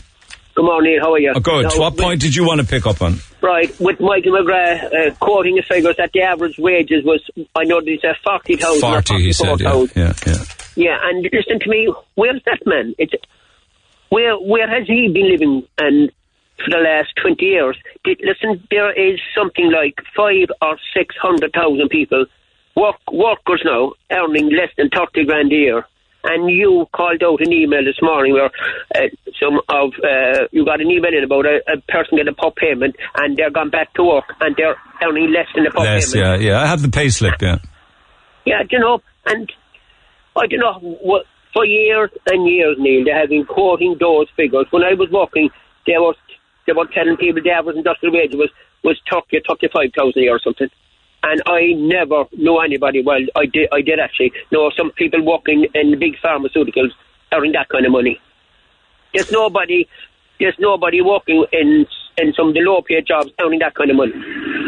And would you ever... It depends on what survey you look at, because I was looking at different surveys this morning then, after he said what he said, and one of them came up with the number from the Irish Times. The average full-time salary in the Republic of Ireland is nearly €49,000. But see what they're doing. So that's the same as like that. That the average hourly earnings of an Irish-based employee is nearly €24 an hour. Yeah, our big tax take from the multinationals has kept this country going for the last 12 years and years, and and that's what saved us during the last 2 years was the amount of tax coming into the multinationals. And Neil, would you ever explain to people where they're getting those average industrial wages? I've no notion. There's 3 or 4 different numbers here. One of them even quotes 34,000. 30. So I don't know. Depends on the surveyor. I do. And listen, one more point. But they are saying that the Irish worker, on average, is earning €23 an hour. And minimum wage then for others is €10.20. That's right, yeah, that's right. And they rose up by they're talking about 30 cents. 30 and cents, you're going back to about the bonuses for people that were working. A lot of the people in government departments, they work from home, Neil. A lot of them. They did. Am I right in that? You are right, and some still are, incidentally, and we'll never know as to whether they worked any harder, or any more, or any less. You see? No, I'm just saying, and are they all now going to get the same as the people working in the health service, the same money? If it's a public sector bonus, they would. Yeah, they are. Yeah. Okay, we'll pick it up after 11, 1-850 104 106. Emerald Award-winning music station of the year. This is Cork's Red FM. And it's lovely to have competitions back. You know, the small little steps that we take, and on air it's nice to be reflecting it with giveaways. So that's nice too. So €250 vouchers every day this week, Monday, Tuesday, Wednesday and Thursday. And then on Friday, a €1,000 voucher from easylivinginteriors.ie. So that's the deal for you. Stay listen for the cue to call, and then guess who's hiding behind the sofa. And if that wasn't enough for you, right across Red FM on all stations all day long today, tickets to give away for No Time to Die, and you will be going to a screening 5 o'clock on Thursday at the Gate Cinema, Cork, Mallow or Middleton. So your opportunity to scoop 2 tickets for you and whomever you choose to take with you for the 25th Bond movie, and apparently Daniel Craig's 5th and final adventure. It's his last Bond, he says, and everybody now is wondering as to who the next James Bond will be, but that's for another day. So the cue to call for you and whomever you choose to take with you. I believe we are also organising popcorn and Coke. So it's a lovely experience. It's the kind of film that you got to see in a cinema. And thank God they didn't screen it or send it directly to the small screen, because it's a big movie experience. So this is the cue to call you're listening out for. Don't call till you hear this. When you do, call it 10 wins. Have a listen. The name's Bond. James Bond. Good man, Daniel boy. Good man, Daniel boy. So when you hear that again, get on the phone. It's great to be talking about giveaways and competitions and tickets for this, that and the other, and movies and concerts and weekends and stuff like that. Bring it on. More and more, please. Lines open at 1-850 104 106. So do bear in mind, when you talk about the world that we live in, I suppose the twilight zone that politicians live in by comparison. So we heard about all of the landlords in the Dáil over the weekend, but we also heard about their pension pots, and they were talking about those like Taoiseachs and Tánaistes with fairly serious pensions when they quit politics. Like, for instance, Micheál Martin's pension alone, if you were to buy it, or if you were to contribute to it, every week of every month of your working career would cost you €2 million. That's what Micheál Martin's pension alone would cost were he to pay for it all. 2 million. Simon Coveney's is 1.6 million. They also spoke, of course, about the fact that there was a time when TDs could just say goodbye to politics and leg it at the age of 50 and take a pension. That's changed now, of course. Anybody elected to the Dáil after 2004 must be 65 to qualify for the full pension and the full lump sum. Mind you, they can get a reduced pension anytime from the age of 55 onwards. So that's the, we had the political rich list of the weekend, and I don't know how many people picked up on the actual pension pots when it comes to senior politicians or Taoiseachs and Tánaistes and what have you. Meanwhile, of course, the bone of contention is this bonus. How much and who'll get it? So Jason says, what about truck drivers getting this bonus? No one ever mentions them, and they were the ones that kept the country open and going. Morning, I worked through the pandemic. Not a single day did I miss. Where's my bonus? Where's my recognition? It's bad enough my tax pays for the scroungers every week who receive their Christmas bonus. Now this. That's a very generalised comment to make against those who are scroungers and those who genuinely need and deserve welfare payments. Morning, I worked through the whole pandemic and not from home, I would add. Within the disability sector, I dealt with parents in pieces at times. I went home in tears at times. I don't begrudge anyone a bonus, and I more than likely wouldn't get it. I'm admin, so probably wouldn't qualify, but I wouldn't begrudge anybody else. Try not to make it a divisive issue, Neil. Too many people are trying to pit sectors against each other. You have a voice that can be used for good, so please use it for good, says Therese. I'm happy to read out your text saying that, but I have to read out as many as I can from people of all different opinions. But appreciate what you're saying, Therese. How about a bonus for all the cleaners who worked during COVID? Cleaners, behind the heroes, when the heroes were finished, were the cleaners. They cleaned, they sanitized endlessly. The cleaners that deep cleaned when COVID had been present. Others ran out and the cleaners were sent in. It's an excellent text. Last year, supermarkets made a massive profit and sponsored a lot of things. So why can't they spend all the money they make on their employees now for a change? Well, a lot of the big supermarket chains did really, really well during COVID. They really did. I hope they don't forget about the many, many parents that had to stay at home full-time with special needs kids with no outlet or help. Where's the reward for them? How about if they gave us the basic living wage instead of false promises? As most of the frontline workers were people on minimum wage anyway. Outside the healthcare system, they should automatically have gotten a bonus already.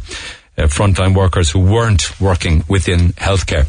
And then there's many more like that. President Kennedy once ask not what your country can do for you, but what you can do for your country. We've been through a pandemic. Why look for a bonus? Take pride in helping the country through the crisis. I thought we were all in this together. Everyone had a part to play. All right, so that's the selection of text 0868 104 106. I will come back to that and lots more besides between now and midday. But I like to try and accentuate the positive as well. And I just loved that story that I saw over the weekend where Duffy's Circus are looking for people to join the circus.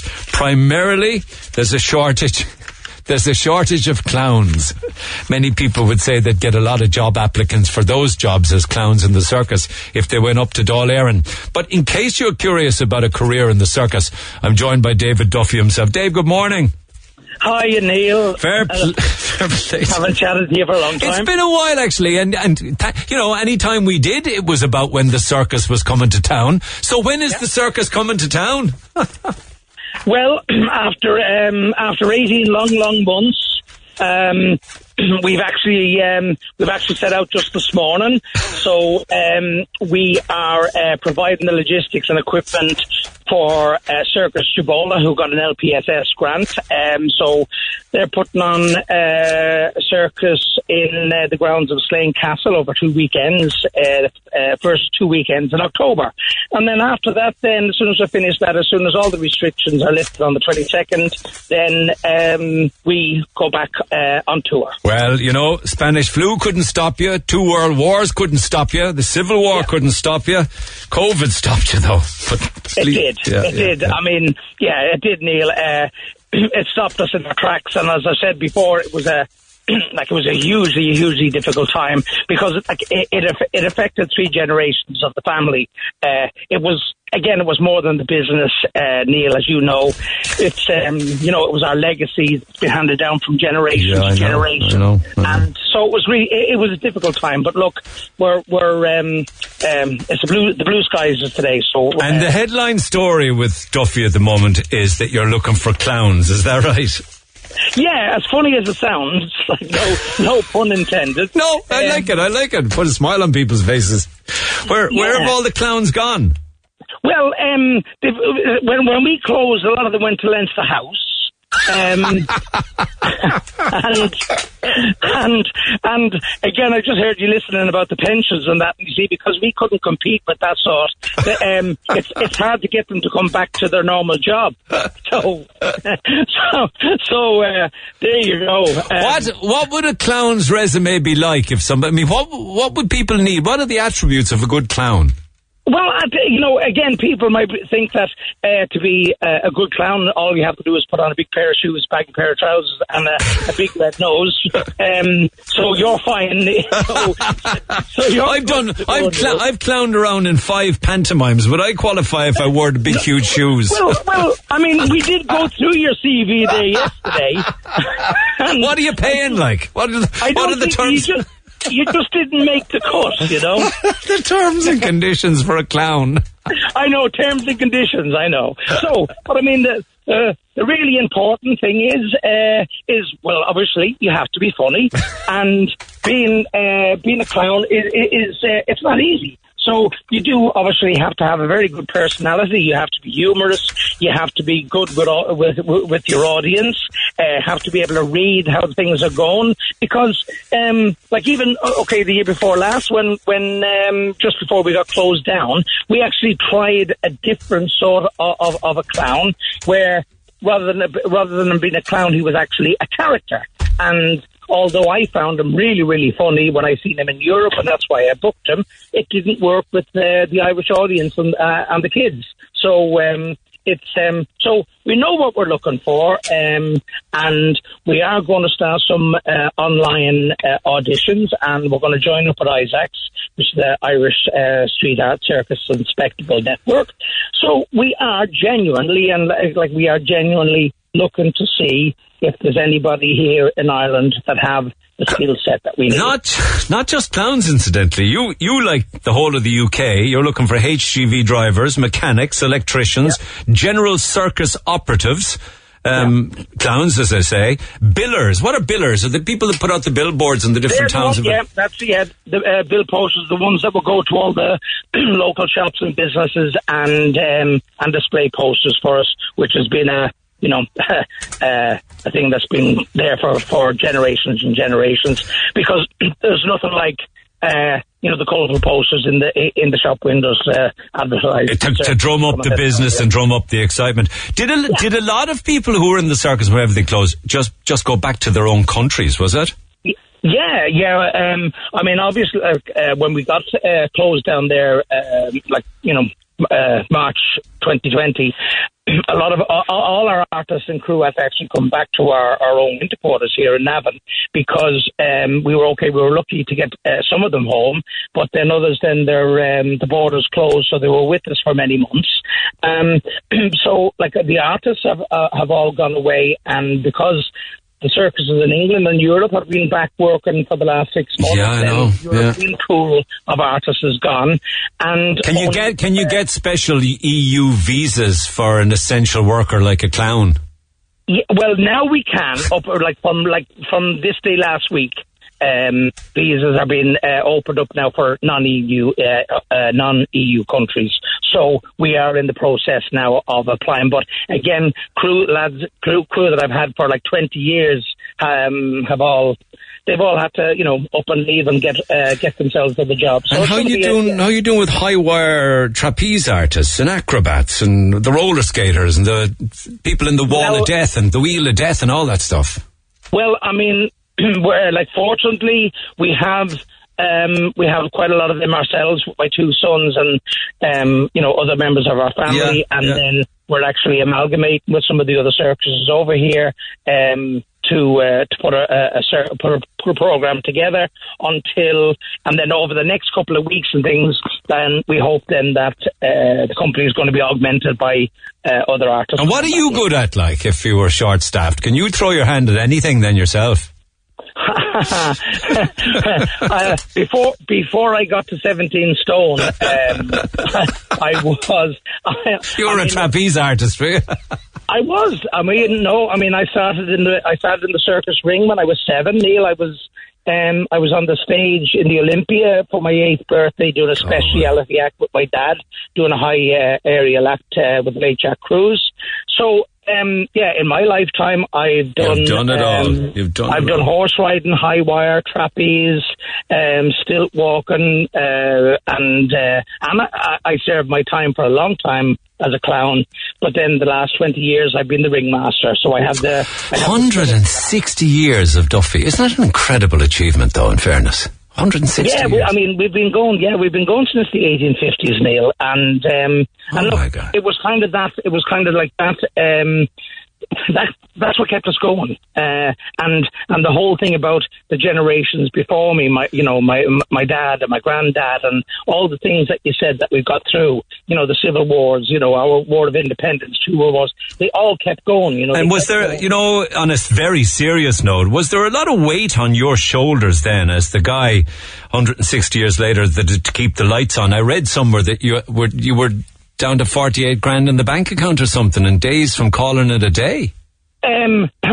Well, actually, what it was, like, we were down to 48,000, in our overdraft, because like up until sort of 3 or 4 weeks ago, we got no business support because, like everybody in the live entertainment sector, we couldn't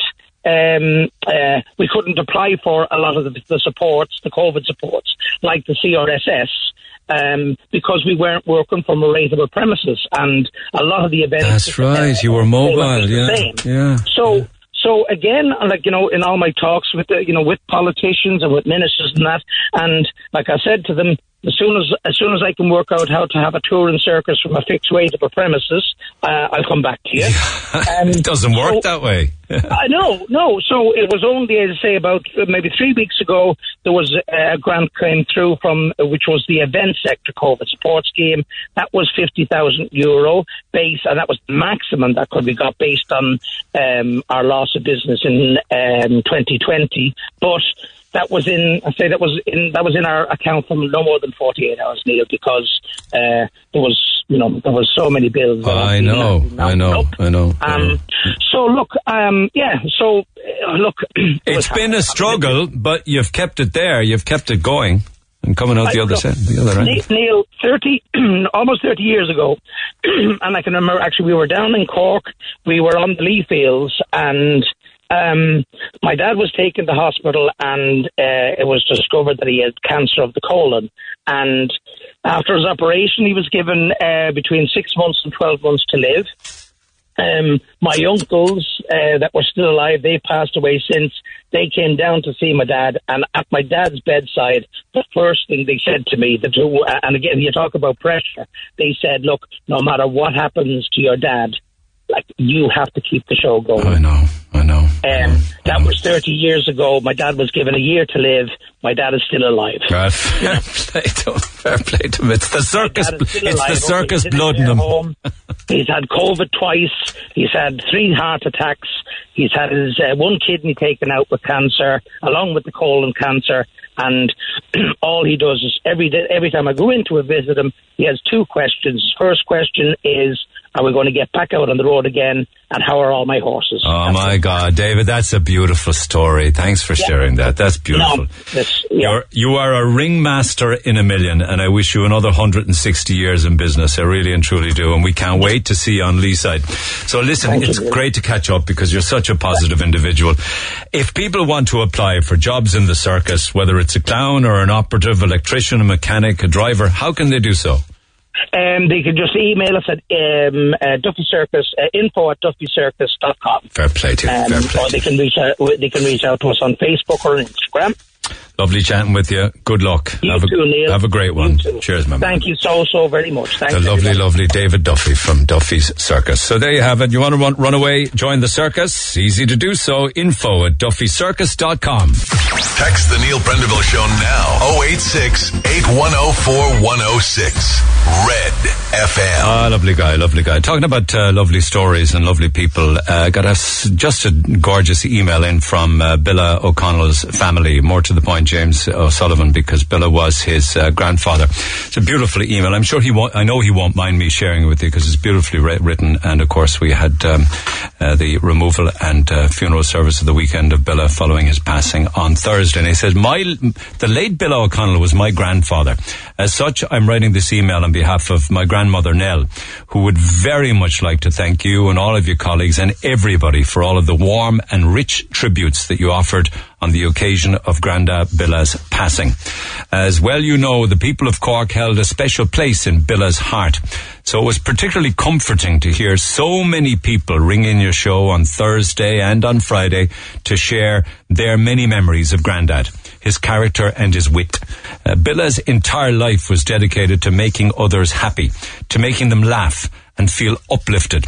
I know that he would have been overjoyed to hear your shows Thursday and Friday, to see that his legacy is one of joy, that when the people of Cork think of him, they think of jovial times, of a city that's full of friendship, community and connection. I often worry that the old Cork is fading away, but your programs renewed my belief that Cork's histories and communities and characters are still present and strong. and indeed important. Grandad lived for the arts, for the stage and those audiences that graced Cork's many renowned theatres. His family are deeply proud of the rich contribution that Grandad made to the culture of Cork City and County, and we are delighted to see that many of your callers, some of whom had worked with Billa in the dramatic arts, also recognised his contribution. We will all miss Grandad very much, but no one more so than Granny, who was married to him for 66 years, or more than 2 life sentences, as she would often joke. Before they closed his casket at the removal, I saw her give him a final kiss on the forehead and say her final goodbyes. I can't imagine how much she will miss her partner, the man she's been with the entirety of her adult life, but what a life that has been. And in addition to the many, many wonderful memories she holds, she's also surrounded by her children, grandchildren, and great-grandchildren. I hope those memories and our family can keep her from the loneliness she would undoubtedly feel when she sees his empty chair, or when Christmas comes around and posters are raised for Cork pantomimes again. And we hope to make a few more memories yet, just as Billa would have wanted. I know you were a good friend of Billa, Neil, and I know he held you in high regard. The substantial and meaningful tributes that your show produced and facilitated provided significant comfort to us all. To my grandmother, to my mother Judith, to all of my aunts and uncles. And I wish to thank you all sincerely for that comfort and wish you all the very best. I'd also like to extend that thanks to all of your listeners whose tributes served as a reminder that the old Cork, Billa's Cork, is still alive and well. Curav Mahagwif Galer, says James O'Sullivan. Isn't that beautiful? It's just beautiful, and I'm so glad that it made such a difference. And I'm so glad now that we gave it the time that it deserved on Thursday and again on Friday to acknowledge and to remember the mark of the man himself, the great Billa. And all of that audio, just as a by the way, from Thursday's program and indeed on Friday, we're putting together in one piece of audio. So we're putting it all together, packaging it all up, and we're going to give it to Nell so that she can keep it and listen to it and play it back at her leisure, just a reminder of how well loved Billa was by all people in Cork and their stories that they shared on Thursday and on Friday. So I think that's a nice thing to do, and that'll be done very, very soon and sent on to the family. So that's lovely. Okay, text 0868 104 106. Pick up the phone on 1-850 104 106. I'll mix it up between now and midday, and I'll come back to a lot of the topics we're talking about. Don't even start with regards to taxi drivers and credit cards versus cash. I mean, there's just reams of that, which I hope to get back to. But I just want to get back to our phone calls and phone lines again. David, good morning. Good morning, Neil. How much of the Ryder Cup did you actually watch, though? Because it was apparent on Friday that it was all over. I watched it from 1 o'clock on Friday until 12 last night. Why'd you bother, like? No one saw me for the weekend. I was locked away watching. But why'd you bother? So you knew that there was no hope. No, but I just love the Ryder Cup. But before I start, Neil, I'll just start by giving you a famous quotation that Henry VIII once said to his wives: "I won't keep you long." If you don't cop yourself on, it's off with your head. I won't keep you long. Go on anyway, yeah.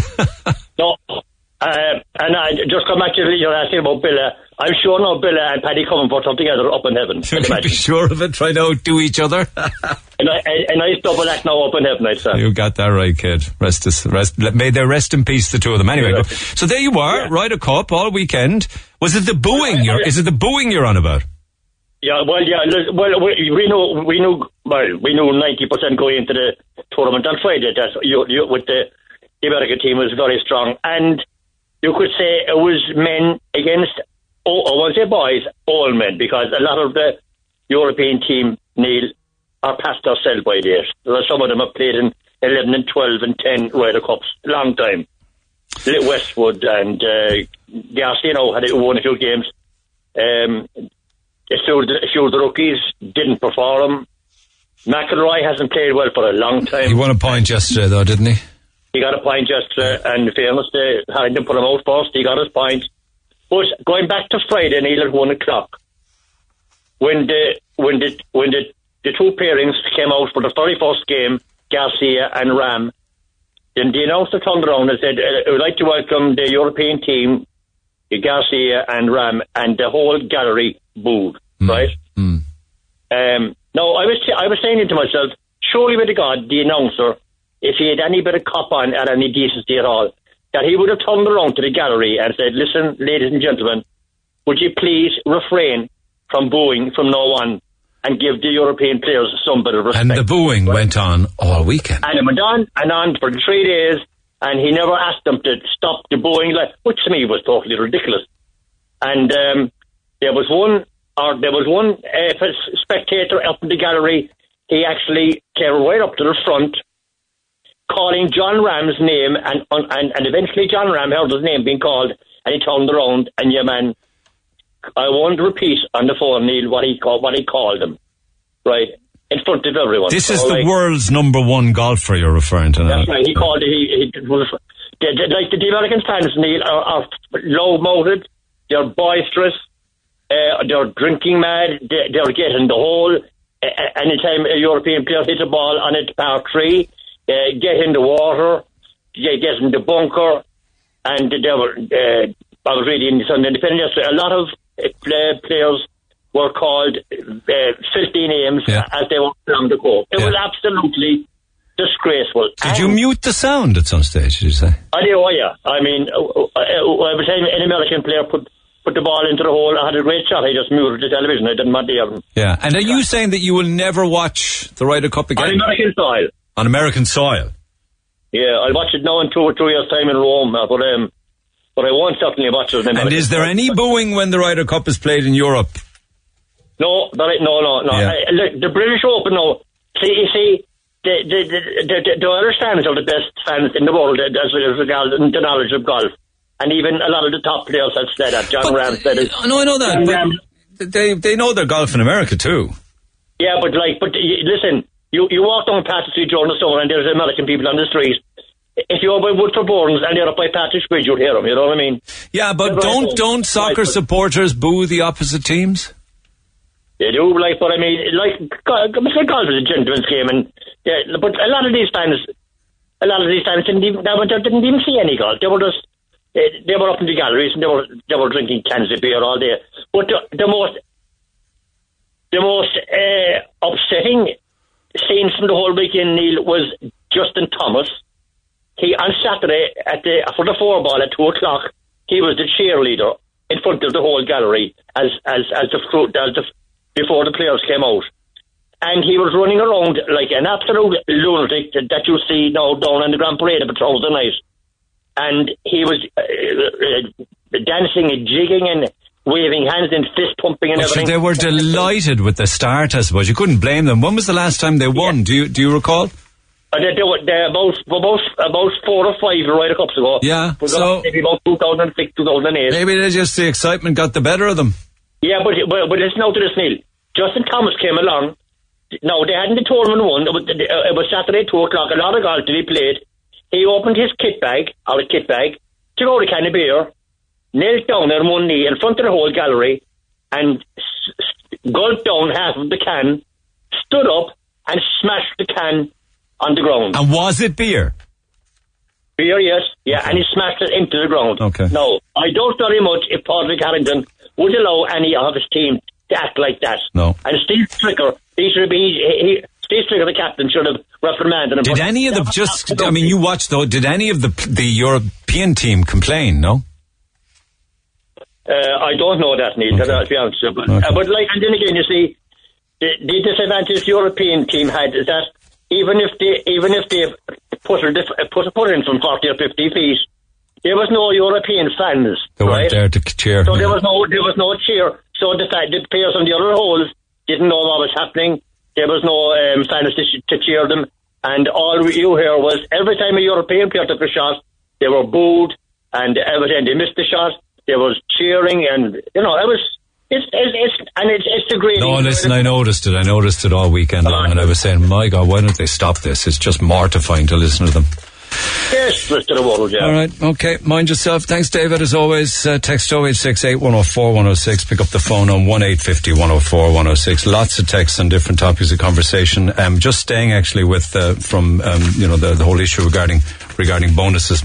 Just one final one on this. A few questions regarding the discussion on giving a pandemic bonus. 1, how many retail workers had the heartache of holding the hands of those poor people dying from a virus that we knew nothing about? 2, 2. How many retail workers had to then go out and give the heartbreaking news of their loved ones passing to families who couldn't be with their loved ones and reassure them that they didn't die alone, that they held their hand? 3. How many retail workers had to wear hazmat suits, masks, goggles, face visors in searing heat with no proper ventilation in the emergency department? 4. How many retail workers had to stand in the rain and doff their clothing before they could come into their homes after 14 hours of work and sometimes longer for fear that they'd bring the virus into their homes? 5. How many retail workers went home with their faces red with welts from PPE, only to go back the next day and do it all over again? Don't anyone ever compare what they did during the pandemic to what our healthcare workers did for our country. Remember the clapping? Remember when they kept our health services going? Eaten bread, people, is soon forgotten. And that's from an angry mother of two emergency department nurses. Text 0868 104 106. The Neil Prendeville Show on Cork's Red FM. Our phone lines remain open after midday. 1850 104 106. Okay, just 60 seconds then I'll talk to Valerie. One of the reasons why perhaps taxi drivers are taking only cash is because they're more likely to get a tip with cash than a credit card. Another one, my 19-year-old daughter goes to town most weekends and said every weekend cabs won't take cards, it's cash only. I wouldn't use a taxi for love nor money. They need to get with the times and accept credit and debit cards. Cards or cash should be law. The taxi drivers have it too easy for a tax dodge. Well, let's not generalize, shall we? You know what it'd be all about if there was no taxis on the road. And God knows the amount of taxis that have helped in an emergency situation. Women take the time to bring lipstick, makeup out with them in their bag. Men take the time to bring protection out with them in their wallets. Huh? Why is it such a problem to make sure you bring €20 with you in your wallet for your feckin' taxi? It's the only cash you'll need the whole night out. Fail to prepare people, prepare to fail, and all that. Bob says refusing to take a card is a personal decision by drivers, but ask drivers how often they've taken a person home and found that the card won't work because there's no money in the account. And the nightmare that follows that. At night, drivers take precautions like these to protect themselves from situations like that. Okay, I understand what you're saying. Interestingly enough, outside Reardon's, where all the taxis park up, it's actually a cycle lane, which they completely disregard. When told this, they think they own the roads. There are other shops that don't accept cash, not just that don't accept cash. Some do take cash, some take credit cards. The Vodafone shops don't accept cash. I think as long as cash is printed and minted, it should be illegal for anyone not to take it, says Anthony. And there's reams more like that. I'm a taxi driver, just want to make a couple of points. One, if a light is lit on the roof sign, he has to take you to a maximum of 28 kilometres. My only problem with this is if you have a booking for, say, in 20 minutes, you can only take shorter fares. Every taxi on Free Now has a credit card system or is offered one free, and most have them. As Bobby Lynch said, it's the fare and the time it takes to complete. If it's busy, it can take a few minutes to sort out, and some places don't have internet coverage when you get to the destination. Mightn't have phone signal, and they need that. We only get an hour of busyness at night now, so spending time on card payments can eat into your earnings. That's my experience, but I've never refused a card payment, but had difficulty completing the transaction due to some of the reasons I've outlined. All right. Of course, there's two sides to every discussion. There really is. And there's two sides to the story that I dealt with earlier on with regards to Kieran and his little baby with that small little cocoon cot. Well, actually, it wasn't actually a cot in itself. But a real worry for them because the cord of it got wrapped around the little baby's neck. So that prompted texts and calls as well from earlier this morning. Valerie, good morning. Good morning, Ian. How are you? I'm good. And you are right when you say, thank God the little baby is okay. Oh yeah, that's the first thing. Thank God she's okay. And it turned out well in the end. But I suppose what prompted me to ring is that these things, these nest wedges or cocoons, whatever you call them, are marketed as safe. And safe sleep practice is on a firm surface with no loose sheets, no loose coverings, with nothing else in the cot, especially for a child under the age of 12 months. How would you describe this? How would you describe this cocoon and the reasons for it? Well, I've never used one personally myself, but from what I gather, it's like a foam, and the baby sinks into it, and sometimes there's straps attached to keep them in that position. But I suppose I'm not judging anyone, but I suppose I would strongly suggest people follow the safe sleep practice and do not put anything additional into a child's cot, especially if they're under the age of 12 months. Keep it simple. I'm sorry, no matter what way they market it, I would not. A baby nest, they're called. Yeah. Yeah. They come in different, they're called wedges, cocoons, nests, but I suppose from what I can see, their main purpose is to keep them in a position. And look, as babies grow older, they will move, that is natural, but I would strongly urge to follow the safe sleep practice and do not add anything into a child. But to be fair to the manufacturers, maybe they're not designed for overnight. Somebody says here, they're snooze pods. They're not meant for overnight sleeping. They're for during the day when you're actually physically watching the baby. Because they have cords on them, you see. Yeah, I'd err on the side of caution. Don't put anything in. Just keep it simple. Don't use them. That'll be my advice. You know, I refrain from using them because, look, thankfully, I'm so glad this little girl, she's okay. But God forbid it, Neil, if, you know... So where do they think... if they don't believe the parents who woke up and the mother said that the cord was around the baby's neck twice, how do they think the baby got the marks around the neck that I see? Lines around the baby's neck? I don't know. I couldn't answer that. I suppose they don't maybe want to see their product as being shown to be dangerous. Dangerous, so they're going to maybe try and kind of get out of it. But I suppose that would be my advice. And again, I'm so glad the child is okay. Well said. Okay, thank you for that. Much obliged. Thank you, Valerie. These products are very clearly condemned by the HSE and the Lullaby Trust. An empty cot is the safest cot. These nests are advertised for day naps where parents are awake, and for the first 6 months minimum, babies should nap and night sleep in their parents' presence. There's a lot of info to be found on the Lullaby Trust. Morning, Neil, from a legal standpoint, they don't have a leg to stand on. They're clearly marked as being for supervised sleeping or napping. Unfortunately, the parents are the ones in the case that are accountable for what actually happened. Just to clarify, I also have 2 children myself and another on the way. No, I mean, I just looked at the different photographs when it was sent to me, and I looked, you know, the way you can see the photographs of the things you're buying on Amazon, and they've got sometimes half a dozen photographs and more.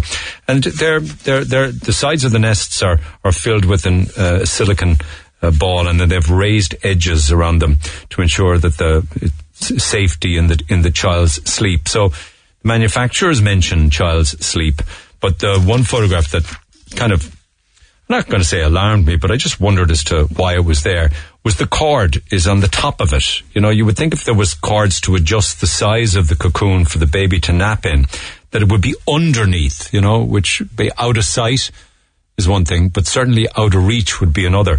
Would it not be better to design it where the cords were underneath the nest as opposed to on top of the lip, which you'd reach out and catch, perhaps?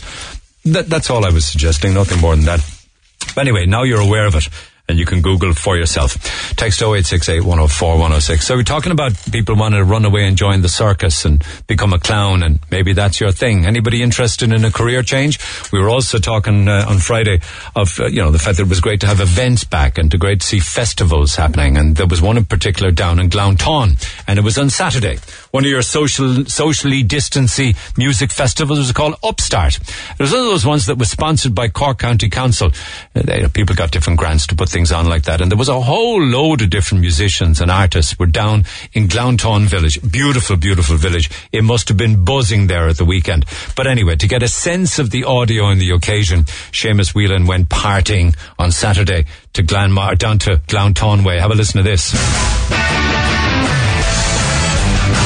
The village is buzzing here this morning. We've had 3 Holy Communions already, and just the noise and excitement, because even from the sound check, And it's absolutely buzzing with energy. We've got a great lineup, actually. So it's very much heavy guitar based. So if you're into that kind of music, today is just going to be a treat.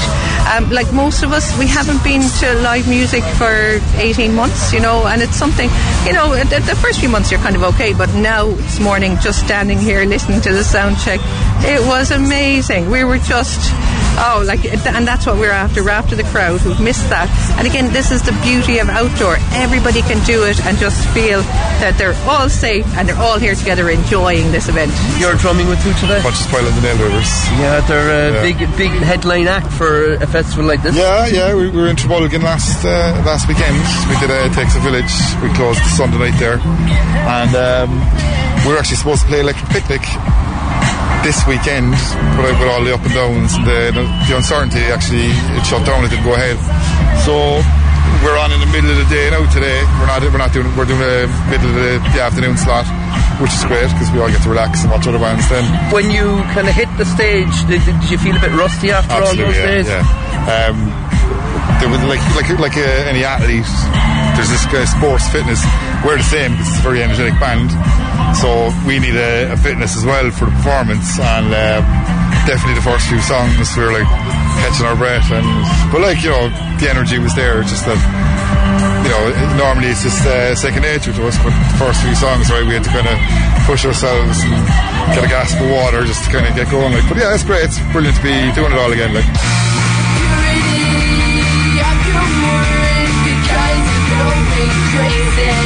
I'm here with Fume K. My own name's Anastasia. Saoirse. Owen.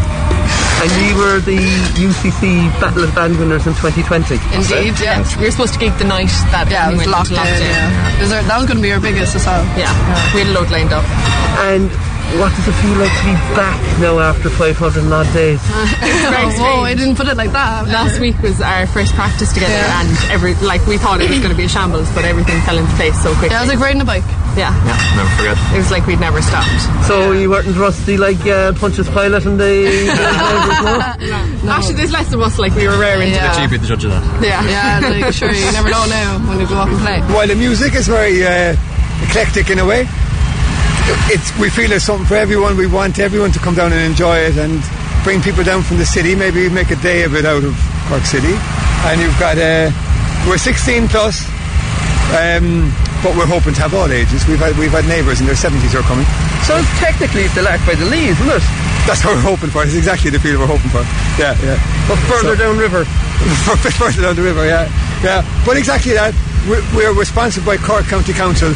That's why we're able to do tickets for £10 each, and it's brilliant. It means that you can have your day out, train down, and a lot of people aren't used to getting the train. It introduces them to things that are available on your doorstep. It's kind of it's a low maintenance festival, you could say. You can go home and sleep in your own bed afterwards. It's really nice being around people again, especially after so long just being inside. Yeah, and I feel like the creative industry, like art, music, everything hasn't had the same attention as other events and stuff. So it's great. Yeah, we can't wait to be back. Yeah. And who are you looking forward to? Funky, definitely.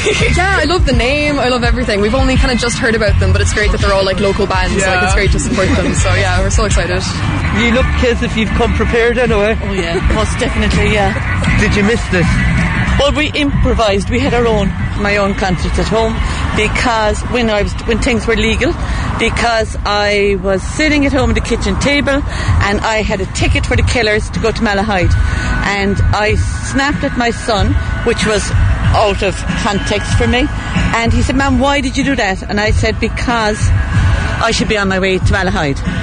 And I said, you know what, we're going to have our own concert because I live in a farm and plenty room and open sheds. So within 10 minutes there was 2 bands decided they'd play for free.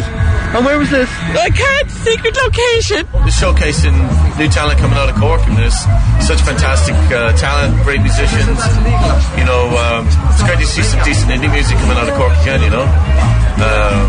so delighted. And it's great to see the country beginning to get up and running again, and getting back and getting out there. So let's do more of it. Did you miss all these? Totally. Yeah, we really absolutely very badly. Brilliant. Looking forward to it. Yeah. We like dancing. And who are you looking forward to? Punch and the Nail Drivers. So a bit of ska. Absolutely, I'm pumped. Lip Up Fatty and all that stuff. Lip Up Fatty. I love it. Great name for a band, incidentally. Pontius Pilate and the Nail Drivers, whoever came up with that one. Anyway, it's great to have live music back and gigs and what have you. Bring it on. Okay, €250 vouchers every day this week, Monday, Tuesday, Wednesday and Thursday. And on Friday, a €1,000 voucher. They really are giving it away. That's courtesy of ourselves and Easy Living Interiors. Google them yourself, easyliving.interiors.ie. So $250 a day and $1,000 on Friday. Who's hiding behind the sofa, right? He runs first into the sitting room, then around the back of the sofa. Hollywood are throwing action stories at me. I have even Arnold Schwarzenegger, believe it or not, Bruce Willis calling up my agent saying, what do I have to do? Who is that? They'll get harder as the week goes on, believe me. So that's an easy one for you. Call it 10-1850-104-106. Talk to Neil Prendeville now. 1851-04-106. Red FM. All right, just very, very quickly, without wanting to mortify people, it'll get harder as the week goes on. Fiona! Hi, how are you? Have a listen to this. He runs into the room, runs across the sitting room, finds the sofa, kneels down, hides behind it. Hollywood are throwing action stories at me. I have even Arnold Schwarzenegger, believe it or not, Bruce Willis calling up my agent saying, what do I have to do? Who is that, my friend? Liam Neeson. It certainly is. Not a bother to you all day long. So for you, a €250 voucher to spend on whatever you wish at Easy Living Interiors. Where are you calling from? Newcestown in Bandon. Okay, did you get the rain or the showers there yet? We had loads of rain this morning, but sun is out now at the moment. Yeah, because you got it, and yet I avoided it. So maybe it might be good for the rest of the day. Maybe you took my rain from me. Thank you for that. Appreciate it. Here's €250 for prize and a consequence of it. Listen, enjoy, and €250. Right, thank you. Enjoy it. Get yourself whatever you wish. Easy Living Interiors. So $250 a day. Monday, Tuesday, Wednesday and Thursday, and then 1,000 on Friday. But I ain't finished just yet. Of course, we got the new Bond movie out on Thursday, and we have double tickets to give away right across the day today for No Time to Die. You will go to the 5 o'clock screening. It's showing at the Gate Cinemas, Cork, Mallow and Middleton. We're also throwing in popcorn and Coca-Cola. So your opportunity to go to the 25th Bond movie. Here's your cue to call. Get dialing for it. You know the drill. Pick up the phone, 1-850-104-106. The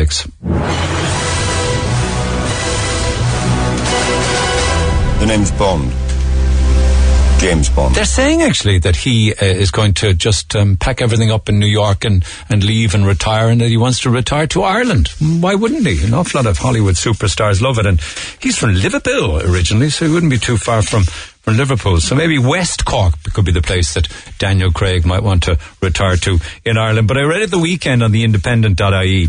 I mean, this is subjective, really. It's down to the person who's writing the article, but they reviewed every single 007 movie ever, from the best to the worst. Now, they don't include the latest one, No Time to Die, so they looked at the other 24, and they rated them as from the worst to the best. Just if you're a Bond fan, you might want to just either agree or disagree with Die Another Day being the worst ever Bond movie ever made back in 2002. They don't even know where to start with regards to that one. Whether it was surfing on icebergs or Madonna as a fencing instructor.